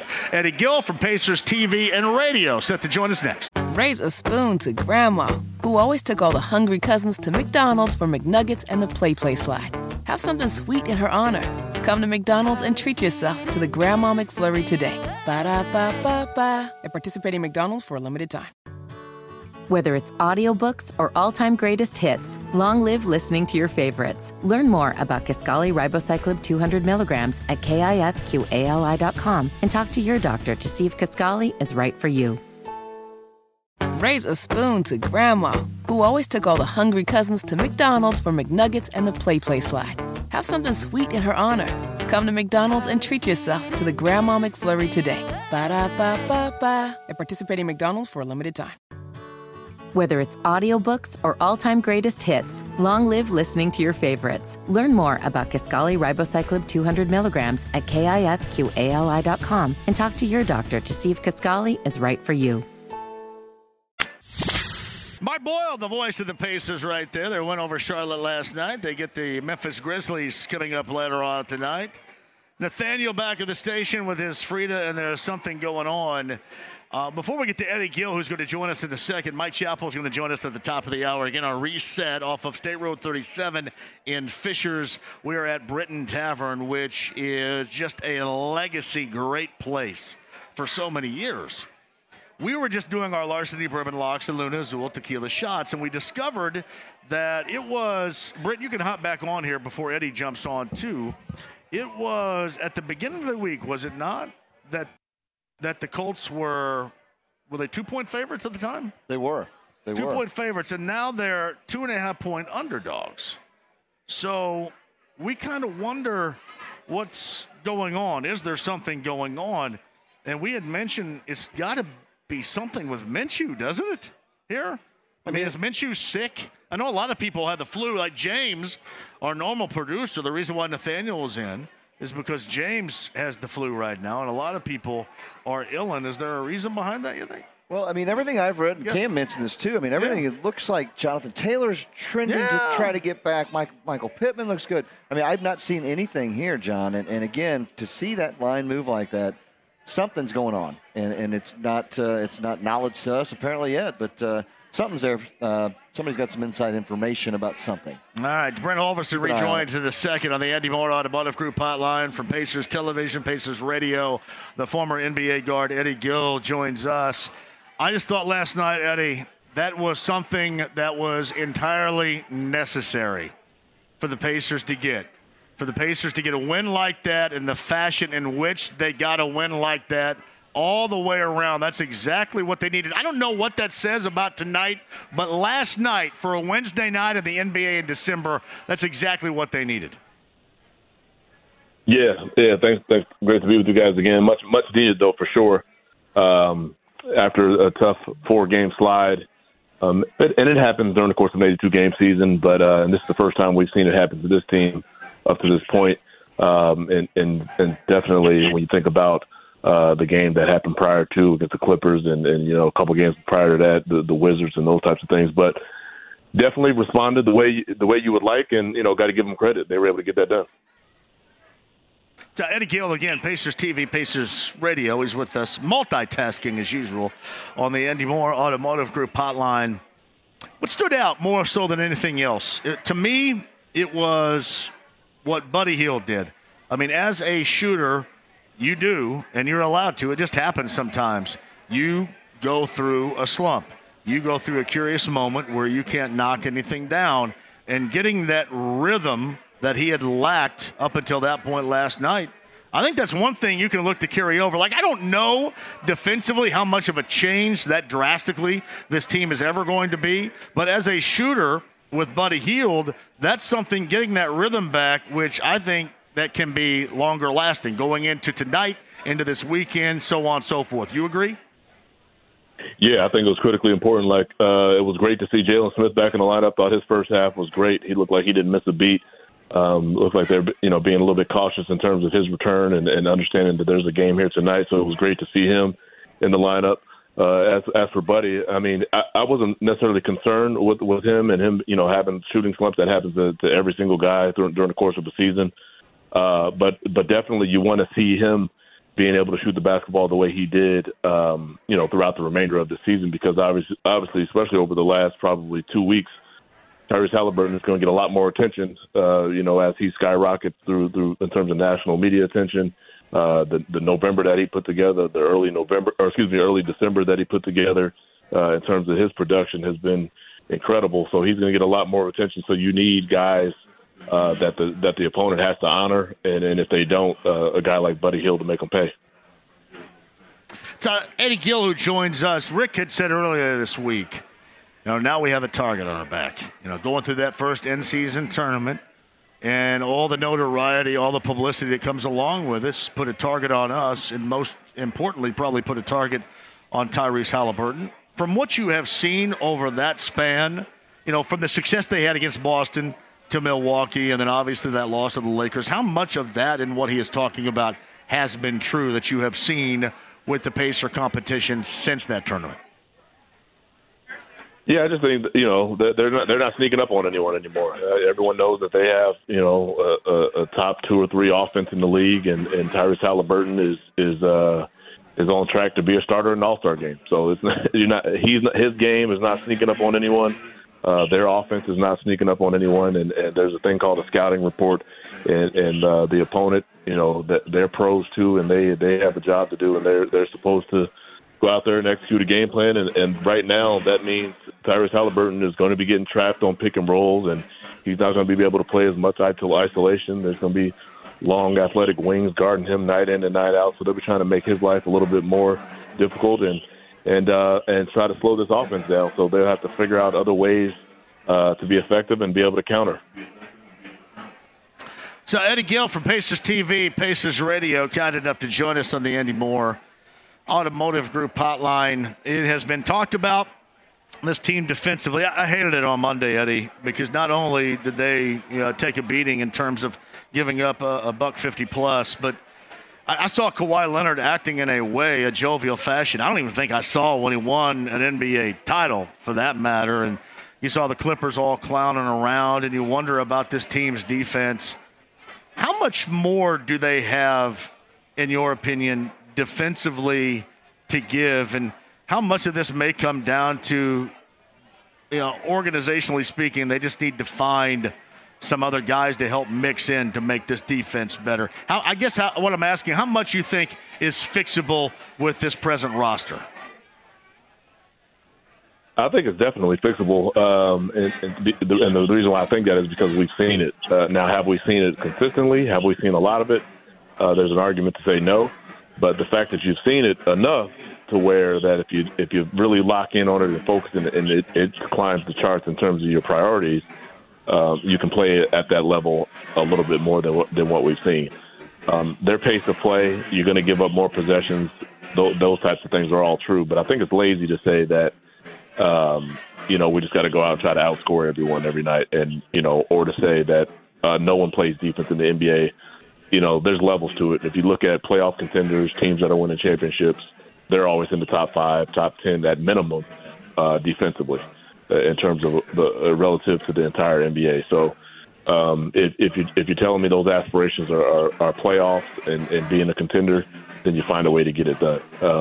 Can you make an argument to get other guys who lock in on a defensive end or this, that, and other? You may be able to come up with that case, but I think this team, as constructed, we've seen them play defense at a higher level. Again, like I said, at a smaller sample size, but it's just a mental approach in terms of like, hey, all right, we're going to do this night in and night out and not necessarily depend on putting a $140 on the board to win. Eddie, a frustrated Rick Carlisle on Monday after that beating they took at the hands of the Clippers had mentioned a variety of, well, we may have to think about doing this, and part of that variety was slowing the tempo down, which, all right, I understand that, but I think the points you take away are not necessarily going to be made up that often on the defensive end. Do you think that is a reasonable, a feasible option if their defense can't consistently improve, is slowing down the pace that they play offensively at all? I think you can. I think it'll be difficult because this team has found an offensive rhythm and basically a lifestyle in terms of how they play, especially with Tyrese Halliburton at the point. He's pushing the basketball, make or miss, regardless of what's going on out there. So to try to slow him down and rein him back in terms of what he does best, it may be difficult. But I do think you can be selective in terms of when you are pushing the basketball, especially if you've had, 3 or 4 really bad defensive possessions in a row, and you need to just slow down for at least a few possessions to try to rein it in some cases. Are you going to do that over the course of 4 quarters? No, but you can be a lot more selective in terms of when you are pushing the basketball up the floor. If in fact, your defense is really taking a beating because you're coming up empty on the offensive end and you're giving up easy opportunities on the other. Well, and since you played, I'll ask you that. I get what you're saying. You're saying, well, it's not going to change who Tyrese Halliburton is. You find ways to slow it down in other avenues. I just think the way this team is built and how they played, that would be, to me, this is just me, that sounds nearly impossible to do. Yeah. Like I said, I don't think you're not going to tell Tyrese Halliburton to walk the basketball up the court. That's just not going to happen, right? That's just probably not going to happen. And then having said that, I don't know if you have dynamic enough guys who can just sit down and find quality looks against the half-court defense, right? So they're playing this pace of play because it's harder to defend. But having said that, it does challenge your own defense. But if you have the mental approach to it, you can be better. Again, I don't think this team is all of a sudden going to be vaulted into the top 5 defensively. But with more consistency and a focus there, you can crawl into the middle of the pack and then just be serviceable on that end. Here's Eddie Gill, Pacers down in Memphis tonight. That tip time is at 8 o'clock. Eddie joining us from Pacers TV and Pacers Radio. Obviously they're going to get the home debut of Ja Morant coming up later on tonight. And Eddie, you've seen this. The Grizz, they've been basically a disaster so far. But re-entering him into the fray is a dynamic that is really tough on a team like the Pacers coming in. the second of a back-to-back and that type of atmosphere. Bad record for the Grizz or not? Yeah, you got to take records and previous games completely out of the equation when you go into this game here tonight. John Morant is, prior to suspension, is easily a top 10 player in the league and arguably a top 2 or 3 point guard in the league. He does things that only a handful of guys can do. He clearly is motivated, and the team is motivated. It's a jolt of energy, and he looked like he didn't miss a beat in his first game back, capping it off with a game winner. So regardless to whether this is his first game or he's been there the whole season, this is going to be a tough game for anyone, and just happens to be the Pacers' night. We're going to get more minutes for Jalen Smith coming up later on tonight. That was managed last night, but I'm going to tell you, when he was out there, when he went in for Miles, he was stroking jumpers, and, really, he was back right to the point of how he impressed us all up until that injury. How much more do you expect to see out of him tonight? Yeah, it was great to see him. I think probably, if I had to guess, again, it being a back-to-back, they'll be cautious in his return. Yeah. But, man, he didn't miss a beat. As soon as he checks into the game, he gets right to it, offensive rebound and put back, knocks down a couple threes, couple rebounds. And I was really encouraged to see how he played, and it's been nice to be around the team and watching him just slowly but surely ramp up his preparations to return to action. And I thought the Pacers did a great job of preparing him to get back into the flow, and he did a great job himself in that first half. And, man, you look at that center position throughout the entire night, man, you can't ask for more between what Miles Turner did in that first quarter to set the tone. Jalen Smith comes in. I said, obviously, he had a great first half, and Isaiah Jackson in the second half, he played the backup center minutes, and all three of those guys I thought were fantastic. And I'm going to ask you this, and you probably know this, I'm a supporter of Miles. I have, even through, a lot of people around here oftentimes are not. But I have this question too, and I've asked before, and he talks about how he just kind of lets the game kind of come to him. But we saw aggressive Miles last night. Was that just a product of who he's going against? Or why should we not see that type of Miles, power to the basket, things of that nature, more often than we end up seeing? Yeah, I thought he was incredible with the way he started the game. His aggression was noticeable, and that's clearly when he's at his best is when he's playing aggressive and decisive basketball. And I thought his IQ for the game was great. He found spots to find, whether it was getting all the way to the basket, playing physical game, that little short mid post area where he rolls in there, or picking pops all the way out to the 3-point line. And yeah, you can say the opponent is influences Nick Richards. Some of the production of any of the guys. Yeah, for sure. But having said that, it's also opportunities that present themselves. They play a brand of basketball where sometimes the ball doesn't find you. It's finding another guy on a given night. Or I thought the Hornets pick and roll defense was absolutely horrible. Tyrese Halliburton get whatever he wanted at any time in that pick and roll, and oftentimes, especially early on, it was being able to find Miles. So, I've talked about it all the time, even from his very early on days. Whenever he's playing aggressive, confident basketball, he's been great, and I've always been a big supporter of Miles. Yeah, and obviously he was a question mark, I think, going into tonight, but. Yeah, we'll see. This is going to be an interesting back-to-back, to say the least. I completely agree with something you said earlier. You throw out absolutely everything that was non-John Morant, do you not, in terms of what the Grizzlies look like in comparison to what you expect them to look like tonight? Yeah, that has absolutely no bearing on what you see now with this team, him being there and them being whole. Well, the other piece of it, that goes that a lot of people don't realize is, no Steven Adams is on this team, no Brian Clark. Yeah. Those two guys have been out for the entire season. So, those are huge gaps that they're looking at. They're just trying to fill, and they've been trying to just figure it out. Ultimately, they don't have a guy without John Morant who can draw a double team, and that's the name of the game. You got to create double teams. You have to create some sort of scramble to get easy opportunities in this league. And John Morant is at the top of the list in guys who can create a double team. No, you're right. Eddie Gill, what do you got? What's your priorities tonight? What's your work? I think Ja is got to be at the top of the list still. You got to try to figure out a way to make it, life hard on him. I suspect Neesmith is going to get quite a bit of that. Bruce Brown is going to get quite a bit of that. But it's a collective effort. No one guy is going to stop him from getting to where he wants to get, especially with the way the perimeter defense in terms of hand checking and physical play out there on the perimeter. You need multiple guys. But ultimately, you got to try to slow him down, guard the first and second bounce, and then bring help when it's appropriate. And then early on, without him in the lineup, they were shooting a ton of three-point shots. Not necessarily that were going in, but, at home, motivated, energized.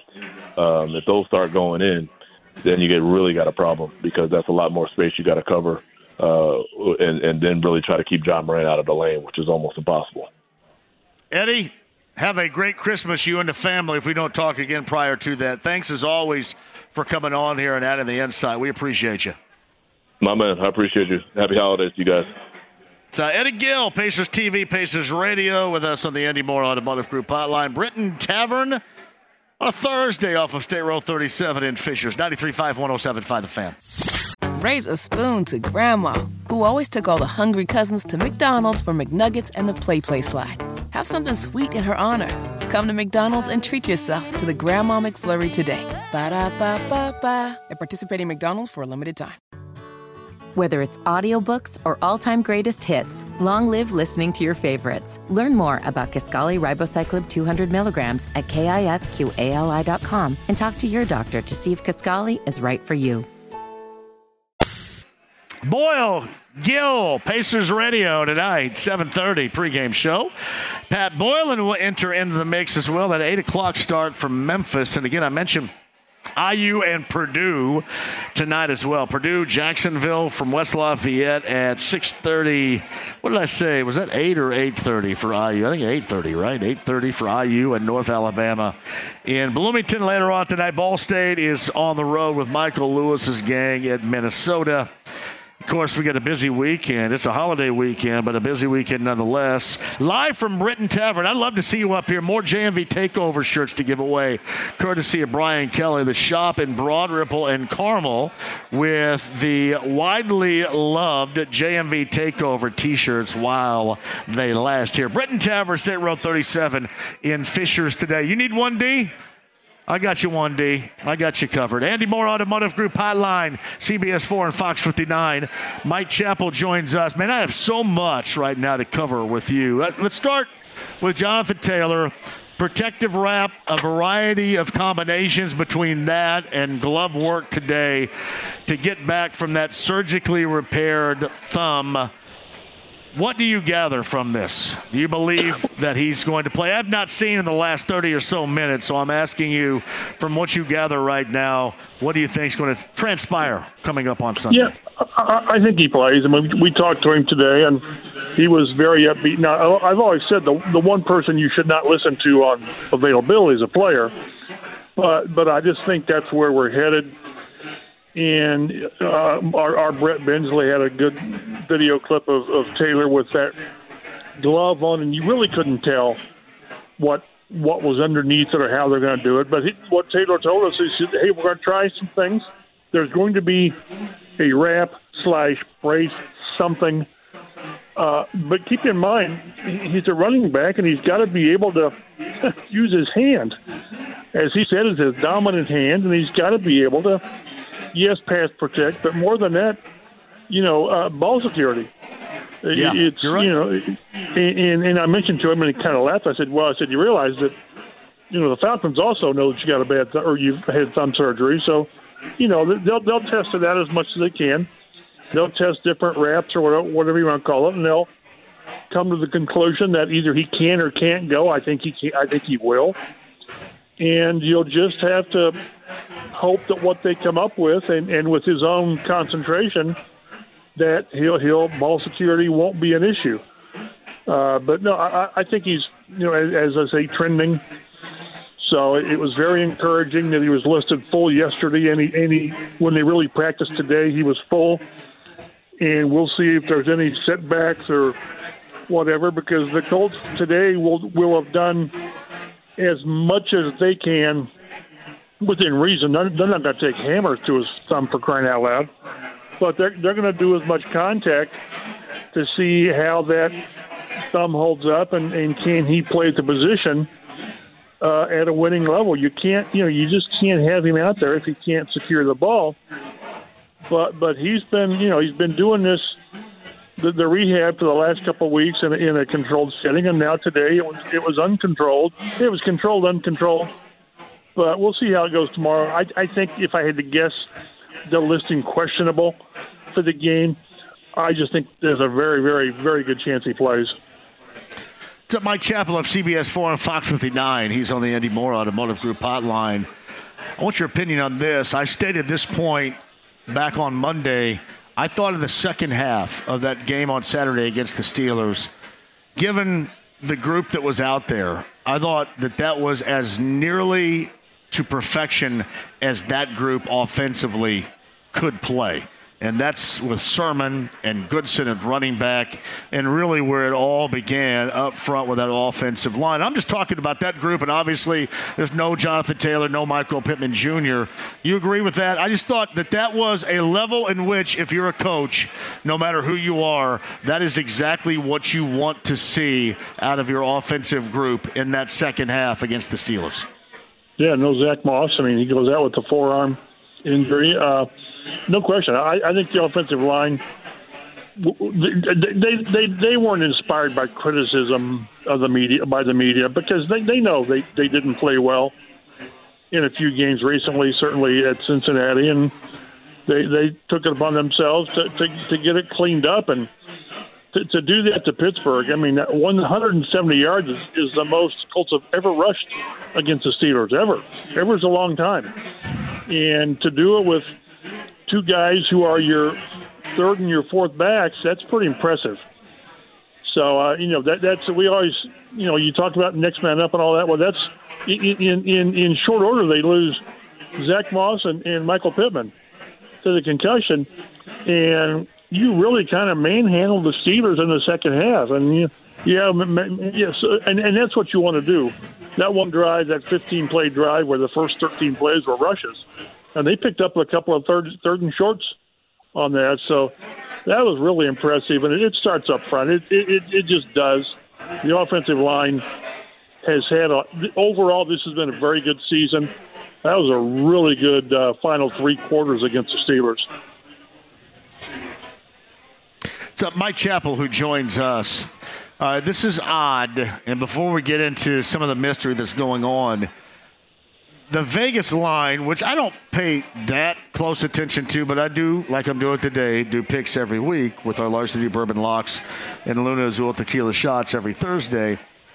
We've watched the Colts line basically with the Falcons on Sunday go from the Colts -2.5 to the Colts +2.5. And normally when something like that happens, there is a quarterback situation. Is Minshew sick, or is there something going on there that we just don't know about right now that somebody knows? Because the Vegas change in odds right there is odd, to say the least. No, I don't know. I really don't. It is strange. No, I mean, everybody, full participation, and I don't know. But again, it's funny because Vegas knows something. I mean, they not a bit about this game necessarily, but they're so spot on with their point spreads. I don't know. I would think the idea that Jonathan Taylor is probably going to play would impact the Colts favorably. So I don't know. It is interesting. But, nothing I know about with Minshew. He's not listed on the injury report. He was out there today. We talked to him yesterday. Yeah. Maybe I have no answer for you. We'll see if Vegas really knows what they're talking about come Sunday. Yeah, it certainly couldn't be Taylor Heineke. Taylor Heineke's announcement came like 48 hours ago as well. Yeah, I don't know. It's strange when you got a team kind of pushing into the playoffs and are getting their health back. And, again, Michael Pittman's got a really good chance of playing against a team that's kind of playing them. They've benched their quarterback twice, and now you go into Taylor Heineke. It's kind of confusing, but I trying to get too deep in it because I always can't figure it out. Yeah. Yeah, I can't either. We were just kind of knocking that thing around as we were here. Mike Chappell of CBS 4 and Fox 59 joins us. All right, let's move on to the mystery. Do you believe you know why Isaiah McKenzie and Tony Brown were dealt with in the fashion, suspension-wise, from the team at the end of the season like this? What they did to get that type of punishment response from the Colts within? Do you know? No, I wish I did. I poked around and talked to people that I trust, and no, all I was told is they deserved it. So no, I don't. If other guys have it, good for them. I don't. This is one where no, that's the point. Nobody has it. Nobody has it. Nobody nationally, nobody locally. It'll come out. I mean, it always comes out. It'll leak somehow or whatever, but right now, no. And the thing I'll add is this is a pretty significant, harsh penalty. Yes, it is. It can be that they missed bed check Friday night. They were 20 minutes late, or they've been late to meetings because, first of all, I don't think Steichen would put up for being late for meetings, over and over again. It cries out that there was an event. There was something that went on. The first thing that jumped into my mind was some kind of a fight that really got out of hand. I don't think that's what it was from what guys were saying in the media room. So I don't know. It's such a harsh penalty, 3 games without pay. That's normally a major event type of thing. So I don't know. And we poked around the locker room, and those guys, they were told to shut up and not talk about it. So it'll come out. But right now, if somebody's got something, good for you, because I sure don't. No, and that's the point I was trying to make. Nationally, locally, and it just makes you wonder how egregious a situation we were talking about. I don't know, and what you're saying, I don't even know, to me, if there's a precedent, at least in recent history that I'm aware of. No, because I was, the Colts, a player's been dealt with like that. The last one I can remember, and I'm sure I'm missing somebody, Rick Venturi suspended Eric Dickerson back in, what was it, 1991, whatever it was. Conduct detrimental is such and I wrote about this, it's such a broad term. It means something different to different teams, but it gives you the discretion to say, yeah, that's conduct detrimental. That's why I say it had to. The only thing that Shane Steichen talked about and mentioned a couple of times is that we have a standard here, and players and people will be held accountable. That's why I say these guys did something at a high level. If it was just a fight in practice, if it was just being late to meetings, then you can handle it internally by inactive a game or whatever. This is a totally different level. I can't think of too many times across the league that teams have done this. So yeah, it's funny. Whenever you don't know, you really, really want to know. But right now, I have no clue. And again, as I say, if somebody knows, then good for you, because I really don't know. It's just, you think that it's something in the locker room, something in the facility, or? Well, see, that's why I thought some kind of a physical altercation that maybe started on the field and went to the locker room. But no, I don't know. And the thing with when you don't have information, then it leads to speculation, and no one around here is even remotely thrown something out there that, hey, it might, because that's irresponsible. You can't do that. But it's one of those rare times that when the coach says we're keeping this internal, they're keeping it internal, and right now it's not leaking out. It's really impressive that it hasn't got out by a player telling somebody off the cuff or an agent that you're buddy with or whatever. But right now it's the cone of silence, and these guys are doing a really good job of maintaining it. Yeah, a lot of things bounce around in your head being around here as long as you have and as long as I have. And I guess without any any proven answers, any concrete answers whatsoever. I mean, it does make you think that they go this far to make sure that nobody says anything that it's something that would sure to be embarrassing to the organization. Well, and I'm telling you, there's no doubt in my mind that a lot of people in that building know exactly what happened. Of course they did. I mean, you don't take this move and then you go to the team meeting on whatever Monday or Tuesday and there's 2 empty seats.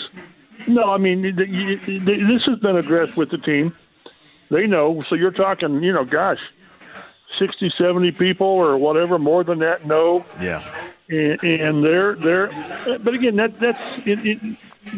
the way it shows you that Shane Steichen is putting his fingerprints on this, and they respect him. And the accountability thing is a huge, huge thing. Not saying we didn't have it before. They didn't have it before, but these guys are putting their trust in the coach and the higher ups, Chris Ballard and all these guys, and they're gonna maintain what he wants to do. So and that's it makes it tough on the media, and they don't care. But that's the way the locker room needs to be, where you don't have guys who leak things because whatever reason. This will come out. We need to have a pool on how long it'll be before this comes out. But right now, it's people who need to know, and you don't need to know. So that's kind of where we are. I will tell you this, but by now, in the past, it would already have been leaked. No question. So I'm impressed with the lockdown that evidently this organization has over the group. I always say that one of the most incredibly impressive things was when Boston came and got the Boston or got the Butler basketball coach. And nobody knew about it. Yeah. And that's incredible. That's really hard to do in today's media environment. It really is. Can I tell you a story really quick, and you can play off of that? So that was a summer afternoon, I believe, in late June. And I'm in studio, and Tony Donahue is my producer. And 10 minutes, this is the truth, and everybody knows it, 10 minutes prior to that becoming announced or reported, somebody called anonymously Tony on our line and said, Brad Stevens is going to the Celtics. That's going to be announced later on today. Tony told me during a break, Mike, and I was getting ready to go on vacation, and I didn't want to be catfished. So I said, there's no way in the world I'm going to say this by somebody calling up and telling you that. And then 10 minutes later, it came to fruition. Right. It was the truth. So yes, you are right. Yeah. And normally that's further, even further down the road. I mean, you get the information far before that. So that was an amazing thing too. Yeah. So it's really hard to keep things in-house under wraps, and with the way you tell somebody a secret, then it's no longer a secret. I mean, and the more people that know, it's really hard to keep it that way. They're doing it, and kudos to them. As Stephen Holder and I were talking, is when you don't know and they're not going to tell you, you really want to know. I mean, you really want to know. But, we'll see when this comes out, because it will come out. But right now, it ain't none of your business. Yeah. Yeah, people are asking me, so does that have an effect? It wouldn't have any effect on the line. It's just really weird. We've been around long enough to both. If this was a more, frontline player, maybe. The line moving like that normally is quarterback related. That's why I asked you if you'd heard anything, because normally when a line profoundly moves like that, it's something quarterback related. Nope. And maybe it moves tomorrow, which maybe that's a lot of times lines move also when there's heavy bidding on one side, and they want to try to even it out for whatever reason, to even it out so they don't get totally, hosed on the betting at the end of a game. But it's pretty curious. So Mike Chappell of CBS 4 and Fox 59. So what's your thought on Michael Pittman Jr. Sunday? I think he plays. I really do. He's a tough ass. He's a badass, isn't he? He is. There was no way he was going to be taken off on a cart on Saturday. Not a chance. All the targets he's had this year and the catches, he gets lit up a lot. So, yeah, he's a tough guy, and he's the kind of guy that Ballard and Steichen are going to want to build into this offense. You know, we'll see what the price is. That's for another day, but that's what you want. That's what you want. And the fact he practiced today without the red jersey is extremely encouraging, with today being Thursday. And, you know, but he's still got to, you know, go through the passing the neurological independent guy. And so we'll see. You know, there was a few weeks ago when Ryan Kelly was, we thought, on track to play, and he didn't, and then it took another week. But I won't be a bit surprised if Taylor and Pittman are back, and that's huge with the ramifications of these last three games. And you want to be as healthy as possible going into these big games, and they will. They're not going to get Braden Smith back. He didn't practice today, but getting these two offensive playmakers back is huge. Yeah, it's interesting, too. And Mike Chappell joins us on the Andy Moore Automotive Group hotline. You know, we watched that game last week and, you know, looking around for this and looking around for that as far as offensive answers. And Gardner Minshew often takes a lot of heat. And then when he makes mistakes, I mean, rightly so, that's what's going to happen as a quarterback. But that was a hell of a game that he had on Saturday against the Steelers here. That's, you know, and we've talked about this, if you can draw up a game plan, not giving up 13, not falling behind 13-0 with how bad they played, but that's exactly how you want this offense to operate. If you don't worry about names, you know, Minshew throws for the 3 touchdowns, and then they turn to the run game, and they just shove it down the Steelers' throat. And that's how this team it is built right now with that Richardson. It's to make have the quarterback, I don't want to say manage the game, but make the plays when he has to, but then lean on the run game. And if they can do that the last 3 weeks, they're in good shape. So, again, I've been as critical as Minshew as anybody probably. You want more, but for the most part, not for the most part, he's the reason they are where they are. I mean, he's more than done what anyone expected, not just for a game or two, but for, you know, the better part of the season. And a lot of times backups, they'll play pretty well. And, you know, Joshua Dobbs, it was at Minnesota or wherever, and he plays really well for a couple games. And then all of a sudden, you know, reality sets in. Well, that's not happening with Minshew. He had those 2 bad games with the turnovers, but by and large, he's done what he needs to do, and you know, as long as they get good stuff from the receivers with Pittman and the tight end, and you get the run game, whoever it is, whether it's Moss or Taylor or Sermon or Goodson, this is a pretty good offense. So it bodes well for him. Again, you know, it's funny, we were talking. The season's a marathon. It really is. But now they're in the sprint stage. 3 games to go, and you know, a month ago, I think we were talking how, well, you know, they got a pretty good shot at one of those wild card spots. Now they got a pretty doggone good chance of winning the division. With you know, Stroud's apparently not going to play this week, and Trevor Lawrence apparently didn't practice today, and you know, Jacksonville's in a tailspin, and they go to Tampa Bay this weekend. So that game, that last game with Houston, it could very well be a play-in game, and it could very well be for the division title and a home playoff game. Yeah, no doubt about that. It's funny. I mentioned this at the start of the show.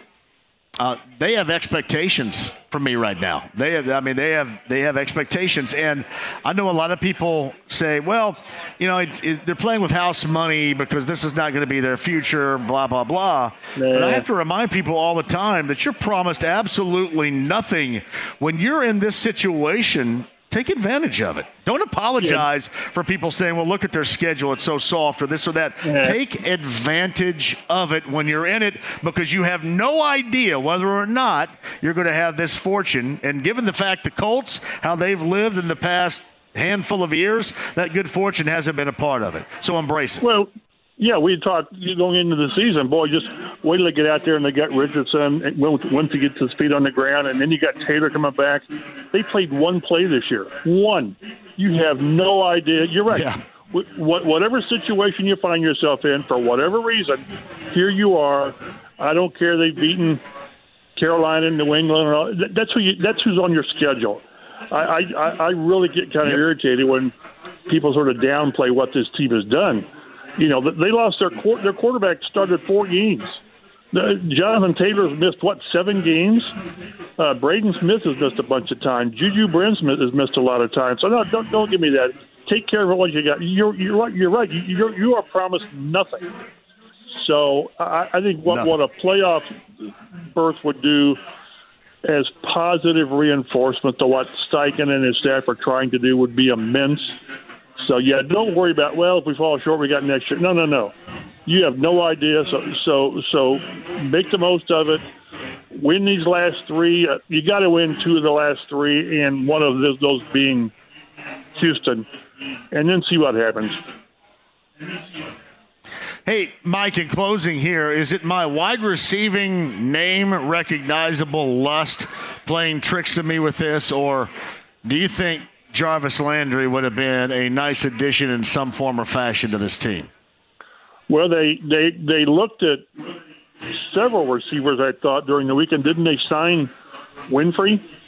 They signed another guy or 2 to the practice squad. So, you know, that to me, that's a name.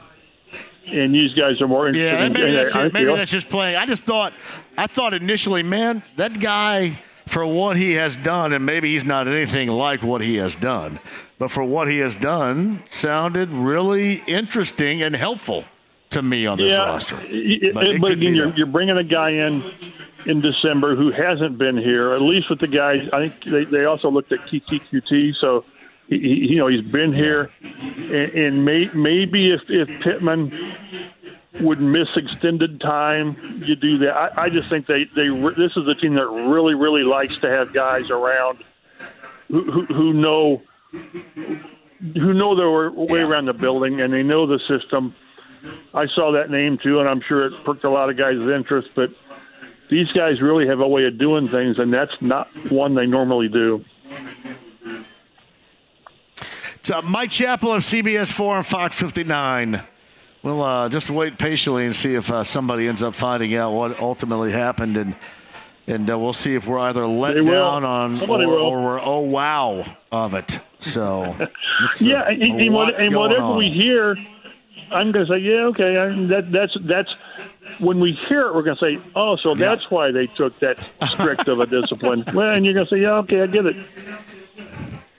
And then we're going to immediately compare it to what we believe to be those that handled things softly with Frank Reich and Chuck Pagano as coaches prior. We're going to compare that to, this is what they're doing now. That's not like back then. If something similar happened there, yeah. But again, this had to be something like oh my God, they really did that? I mean, that's again, that level of discipline, it had to be something significant. It just had to be. Yeah, it's funny. I went back and watched that game on Saturday, and Rich Eisen, who was doing the play-by-play, started talking about how Isaiah McKenzie had been helping out Josh Downs leading up to the first time he'd ever returned punts in the NFL.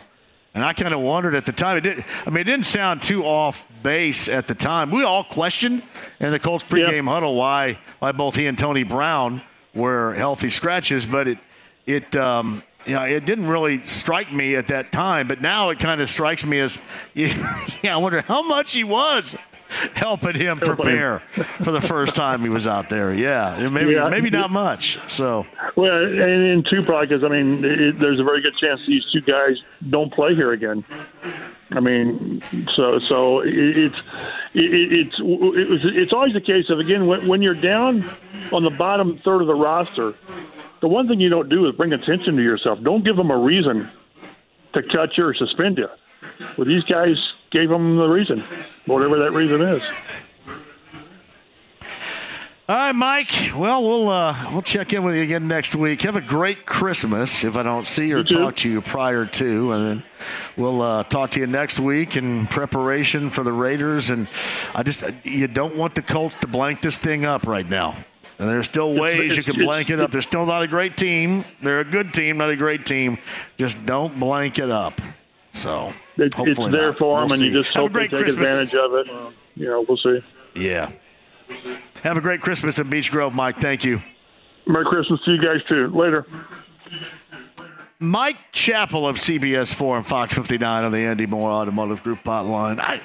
When I heard the name Jarvis Landry, and I mentioned it, I think I mentioned it as well as I could. Maybe it is my ongoing lust for name-recognizable wide receivers here. Maybe that's just it. Maybe he's well past it. And as Mike put it, now he hasn't been here. These other guys have at least been here. But when I first saw the name Jarvis Landry, I thought, oh, man, that makes sense right there. Possession receiver to be in there. A little go-to for Gardner Minshew. But again, I do have a lust, and I'll admit to it right here. I have a lust for name-recognizable wide receivers and why Chris Ballard should add them all to his roster. So that is a bit of an issue. Mike Chappell, podcast 1075thefan.com. Eddie Gill a little bit earlier. Busy show coming at you tomorrow, a Bud Light Blue Friday with Raiders Colts tickets to give away. We are going to be at Twin Peaks.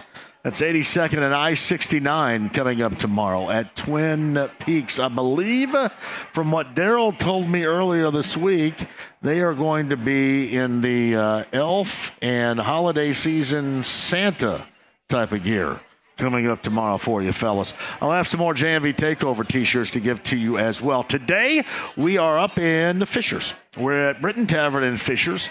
State Road 37, love to see you. The Larceny Bourbon Locks, Luna Azul Tequila Shots Thursday. Week 16, we went over. Travis, the general manager, and Brent Holverson and me a little bit earlier. We did that. We'll talk with you at 239-1070 to close out the show. And remember, at 6 o'clock tonight, a very special memory show that Jake Query put together regarding Bob Knight. The interviews that we all had after the passing of Bob Knight. That's coming up at the top of the hour with host Jake Query of Query & Company. 93.5 and 107.5 The Fan. Raise a spoon to Grandma, who always took all the hungry cousins to McDonald's for McNuggets and the Play Slide. Have something sweet in her honor. Come to McDonald's and treat yourself to the Grandma McFlurry today. Ba-da-ba-ba-ba. At participating McDonald's for a limited time. Whether it's audiobooks or all-time greatest hits, long live listening to your favorites. Learn more about Kisqali Ribociclib 200 milligrams at KISQALI.com and talk to your doctor to see if Kisqali is right for you. Raise a spoon to Grandma, who always took all the hungry cousins to McDonald's for McNuggets and the Play Slide. Have something sweet in her honor. Come to McDonald's and treat yourself to the Grandma McFlurry today. Ba-da-ba-ba-ba. At participating McDonald's for a limited time. Whether it's audiobooks or all-time greatest hits, long live listening to your favorites. Learn more about Kisqali Ribociclib 200 milligrams at KISQALI.com and talk to your doctor to see if Kisqali is right for you. That's Mark Boyle. That's Eddie Gill on the Pacers Radio Network. The second of a back-to-back tonight. Pacers won last night over the Hornets.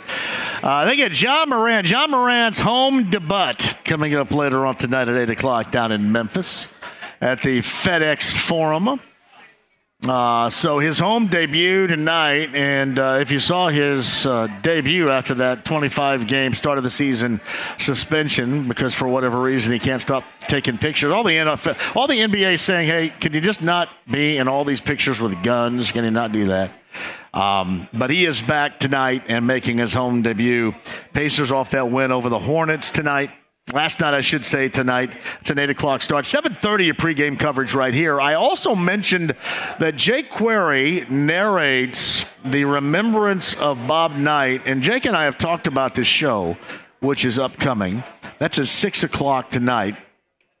And if you know Jake a little bit, you know him to be, especially during the Knight era, there is nobody that knows more about IU basketball, seriously, and I mean nobody, during that era as a fan as he was growing up, the Bob Knight era, as Jake Query, and he narrates the memories of Bob Knight. And what that is, that goes back to early November when the Hall of Fame head coach passed away.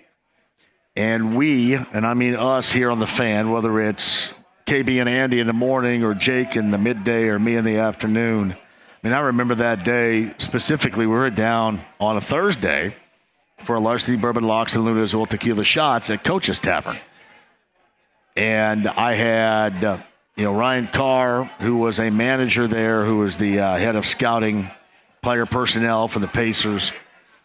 Brian Evans, friend of the show, was a Big Ten Player of the Year and talked about his time with Bob Knight. And then Mark Patrick, who I started with over at WNDE. Mark Patrick, who, if there was ever a go-to interviewer for Bob Knight during his time there, especially when you consider the late 80s and into the 90s, let's just say the 1990s, if there was a go-to interviewer, then it was Mark Patrick, and he was just absolutely incredible. And you had that with us, and then you had WIBC had a number of interviews with people too. And that's all got to come together, be put together, and memorialized in what is going to be a show at 6 o'clock tonight. And it's the remembrance of Bob Knight. The host is Jake Query. That is coming up at the top of the hour. Don't miss any of that. Cam's the on-site engineer. Nathaniel in today for a sick James. James going to be back, I believe, on Sunday. Brent Halverson is now gone, but we have a local legend with us. Brent Halverson is our betting analyst. Local legend, Jim Romanek. Romy, as everybody around knows him. I'm thinking, Romy, that you are probably more well-known than most people around here. How many years have you been in this business? 27 this year. That's incredible. Everywhere I go, I mention, that's all I have to say, Romy, and they talk about you. I used to drink a lot when I first started. I was out quite a bit, Jay. You were out quite a bit. Exactly. So next week you're going to be in. I'm going to be in for Brent Halverson. I'm going to be in for Brent Halverson. I'm going to be the Jim Sorgi, the Bubby Brister, the Don Strock. I'm replacing the legend next week, Thursday at Taylor's Pub 2. With Taylor's Pub 2 up in Nora. Yep. We actually did a Bud Light Blue Friday up there. We always do back when it's still warm and we could sit outside. We were outside at Taylor's Pub 2, but that's always a fantastic place to go. 100%. Kyle and the gang. Yep. We're going to have fun. Chelsea, actually, she's going to be the new picker. We got to get Chelsea in as the new picker. Absolutely. She's going to be doing picks. And actually, she's going to have to try. I think she might beat Mike Durant from last week. Mike went 12-2-1. Yeah. I need a little bit of that love right there. I don't think I'm going to be 12-2-1. Now, you've been at a variety of places. Now you're with Heaven Hill Distillery and working closely with Brent. How are things going? Things are going fantastic. We're just, the business is going great. The brands are on fire. Yeah. It's just Heaven Hill's such a great company, family owned since 1935. Couldn't be happier. Just like I said, right place, right time when I ran into Mr. Halverson one day. Yeah, well, we were talking about, too, in terms of cinnamon whiskey, the Evan Williams Fire, and I know that there are other brands out there, but there is nothing better than that in terms of cinnamon whiskey. I couldn't agree more. Yeah. Couldn't agree more, my there, friend. Right there on top of the list. And, this time of year, too, I know people serve eggnog at their parties, their holiday gatherings, and Evan Williams has the top-rated eggnog out there. We have the number one eggnog in the U.S., my friend. All right, and the other thing is, too, you may know Romy from the JMV Takeover every Saturday night, which begins, again, the 2024 season begins on New Year's Eve. That is a week from this Sunday. So a week from this Sunday, we'll be back on, and you hear Romy often call in for requests, or his better half, the lovely Sarah, who calls in requests. Now, how's this last month gone without the JMV Takeover in your household? We've had to change up a little bit, of course, there. She loves you, my man. So, yeah. Right back at her. She's had to change it up, but I will tell you this much. She has already begun her 2024 playlist. Yes. And it is actually, she has broken it out by eras, and she is really looking forward to New Year's Eve. And she is going to be, She's got a special surprise for you on your food on New Year's Eve. Oh, New Year's Eve food. I love it. And what's going to be great about it, too, is it has grown into something incredibly special. And I love to see that. But it is something on New Year's Eve that's always even extra special. DJ Skids put together a really cool package on New Year's Eve. And normally we end up going, trying to think, New Year's, that is, the Colts will play earlier that afternoon. So basically, I'm cool with going as late as possible. I think I went until 1 a.m. last year. The record is, I think I went till 3 in the morning when the Colts were in Germany. Ooh. And I've gone until like 2:30 in the morning when I did, the 500 weekend. I've done that. So I've only done that once, but we'll probably go later than midnight as we normally do. I'll be honest with you. You don't make it. We'll make it to 12:02. We'll make it to 12:02, John. It is awesome. All right, one more time, Romy. Where are we going coming up next week? Taylor's Pub 2 in Nora. Going to go see Kyle and the gang over there, Clinton and Chelsea. Like I said, she is the new bar manager. She took over for all three places. Going to be doing the order. She's amazing. You will love her. She's amazing. My man Romy right here, you know him. Appreciate it. You've known him for 25 years or more from that standpoint, too. Thank you, brother. I appreciate you. Appreciate you, Tell brother. you lovely. I said hello. Oh, I will. That is the great Jim Romanak right there. Romy, for short, if you will. On our Larceny Bourbon Locks and Luna Azul Tequila Shots, this is a Thursday, week 16 at Britain Tavern. Remember, they got a lot going on tonight, a lot going on this weekend. Jambox is going to be up here. We saw Jambox, Cam, I believe, played on the stage before a Colts game earlier this year. Jambox is exceptional with music that you know and you love coming up here this weekend as well. All right, quick break. Final time with you on the other side. Tomorrow's a Bud Light Blue Friday. We're going to give away Raiders Colts tickets at Twin Peaks at 82nd and I-69 on a Bud Light Blue Friday. I'd love to see you there coming up tomorrow. And again, we'll have JMV Takeover T-shirts to give away for that event as well. That is coming up tomorrow. Twin Peaks, 82nd and I-69 on a Bud Light Blue Friday with Raiders Colts tickets to give away. All right. Good to see you, my man. Coming up, we'll close it out here at Britain Tavern on a Thursday. Larceny Bourbon Locks, Luna Azul Tequila Shots. 93.5, 107.5 The Fan. That's Mark Boyle and Eddie Gill right there. I believe that was the Halliburton alley-oop. It was pretty sweet to Obi Toppin. Pacers win. Pacers second of a back-to-back. Of course, on the road in Memphis coming up later on tonight. You can watch that right here. 7:30, your pregame coverage as Pat Boylan will get you going. I promise you that. And then game time is at 8 o'clock. Hey, by the way, Britain Tavern here. Shout out to Kurt Bedwell. My man Bedwell is originally from... We're the same age. We played on, I'm trying to think here, 1, 2, 3 of the same Greene County Babe Ruth teams. And can you imagine that motley crew? One of the lasting memories I have in 1984, our 14-year-old Babe Ruth all-star team from Greene County, we were playing actually I've got a couple. One is we were playing in Princeton, and we had to stay overnight, and luckily up the hill from where we were playing was a great Holiday Inn Holidome, and we absolutely destroyed that place. They said, you hillbillies are never allowed to come back again. Destroyed the place. But this goes back to when I was 13. This is a true story. You all know Anthony Thompson, right? Anthony Thompson, the former IU great, still involved within, I believe, last check, right, Indiana University. Just one of the greatest of all time, if not the greatest of all time to play at IU. Well, he had a brother that was my age named Ernie Thompson. And Ernie Thompson, people would make the argument, was more talented than Anthony. Like, Anthony was just a hard-ass. Anthony, I remember playing at the Hyper, and we'd go shirts and skins. And Anthony would have this muscle in the back of his neck, and I don't even know what the hell that thing was. I mean, it's just a big muscle.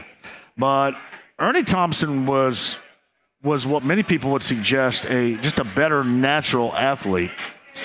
We were over there playing, and Bedwell, who's across from me from Linton High School is where he attended, but from Linton at the time when we were 13 over there in 1983, Ernie Thompson. I was actually playing in right field. I normally am a catcher, but they needed me in there for my bat, and they let the coach's son at this time for Greene County play catcher.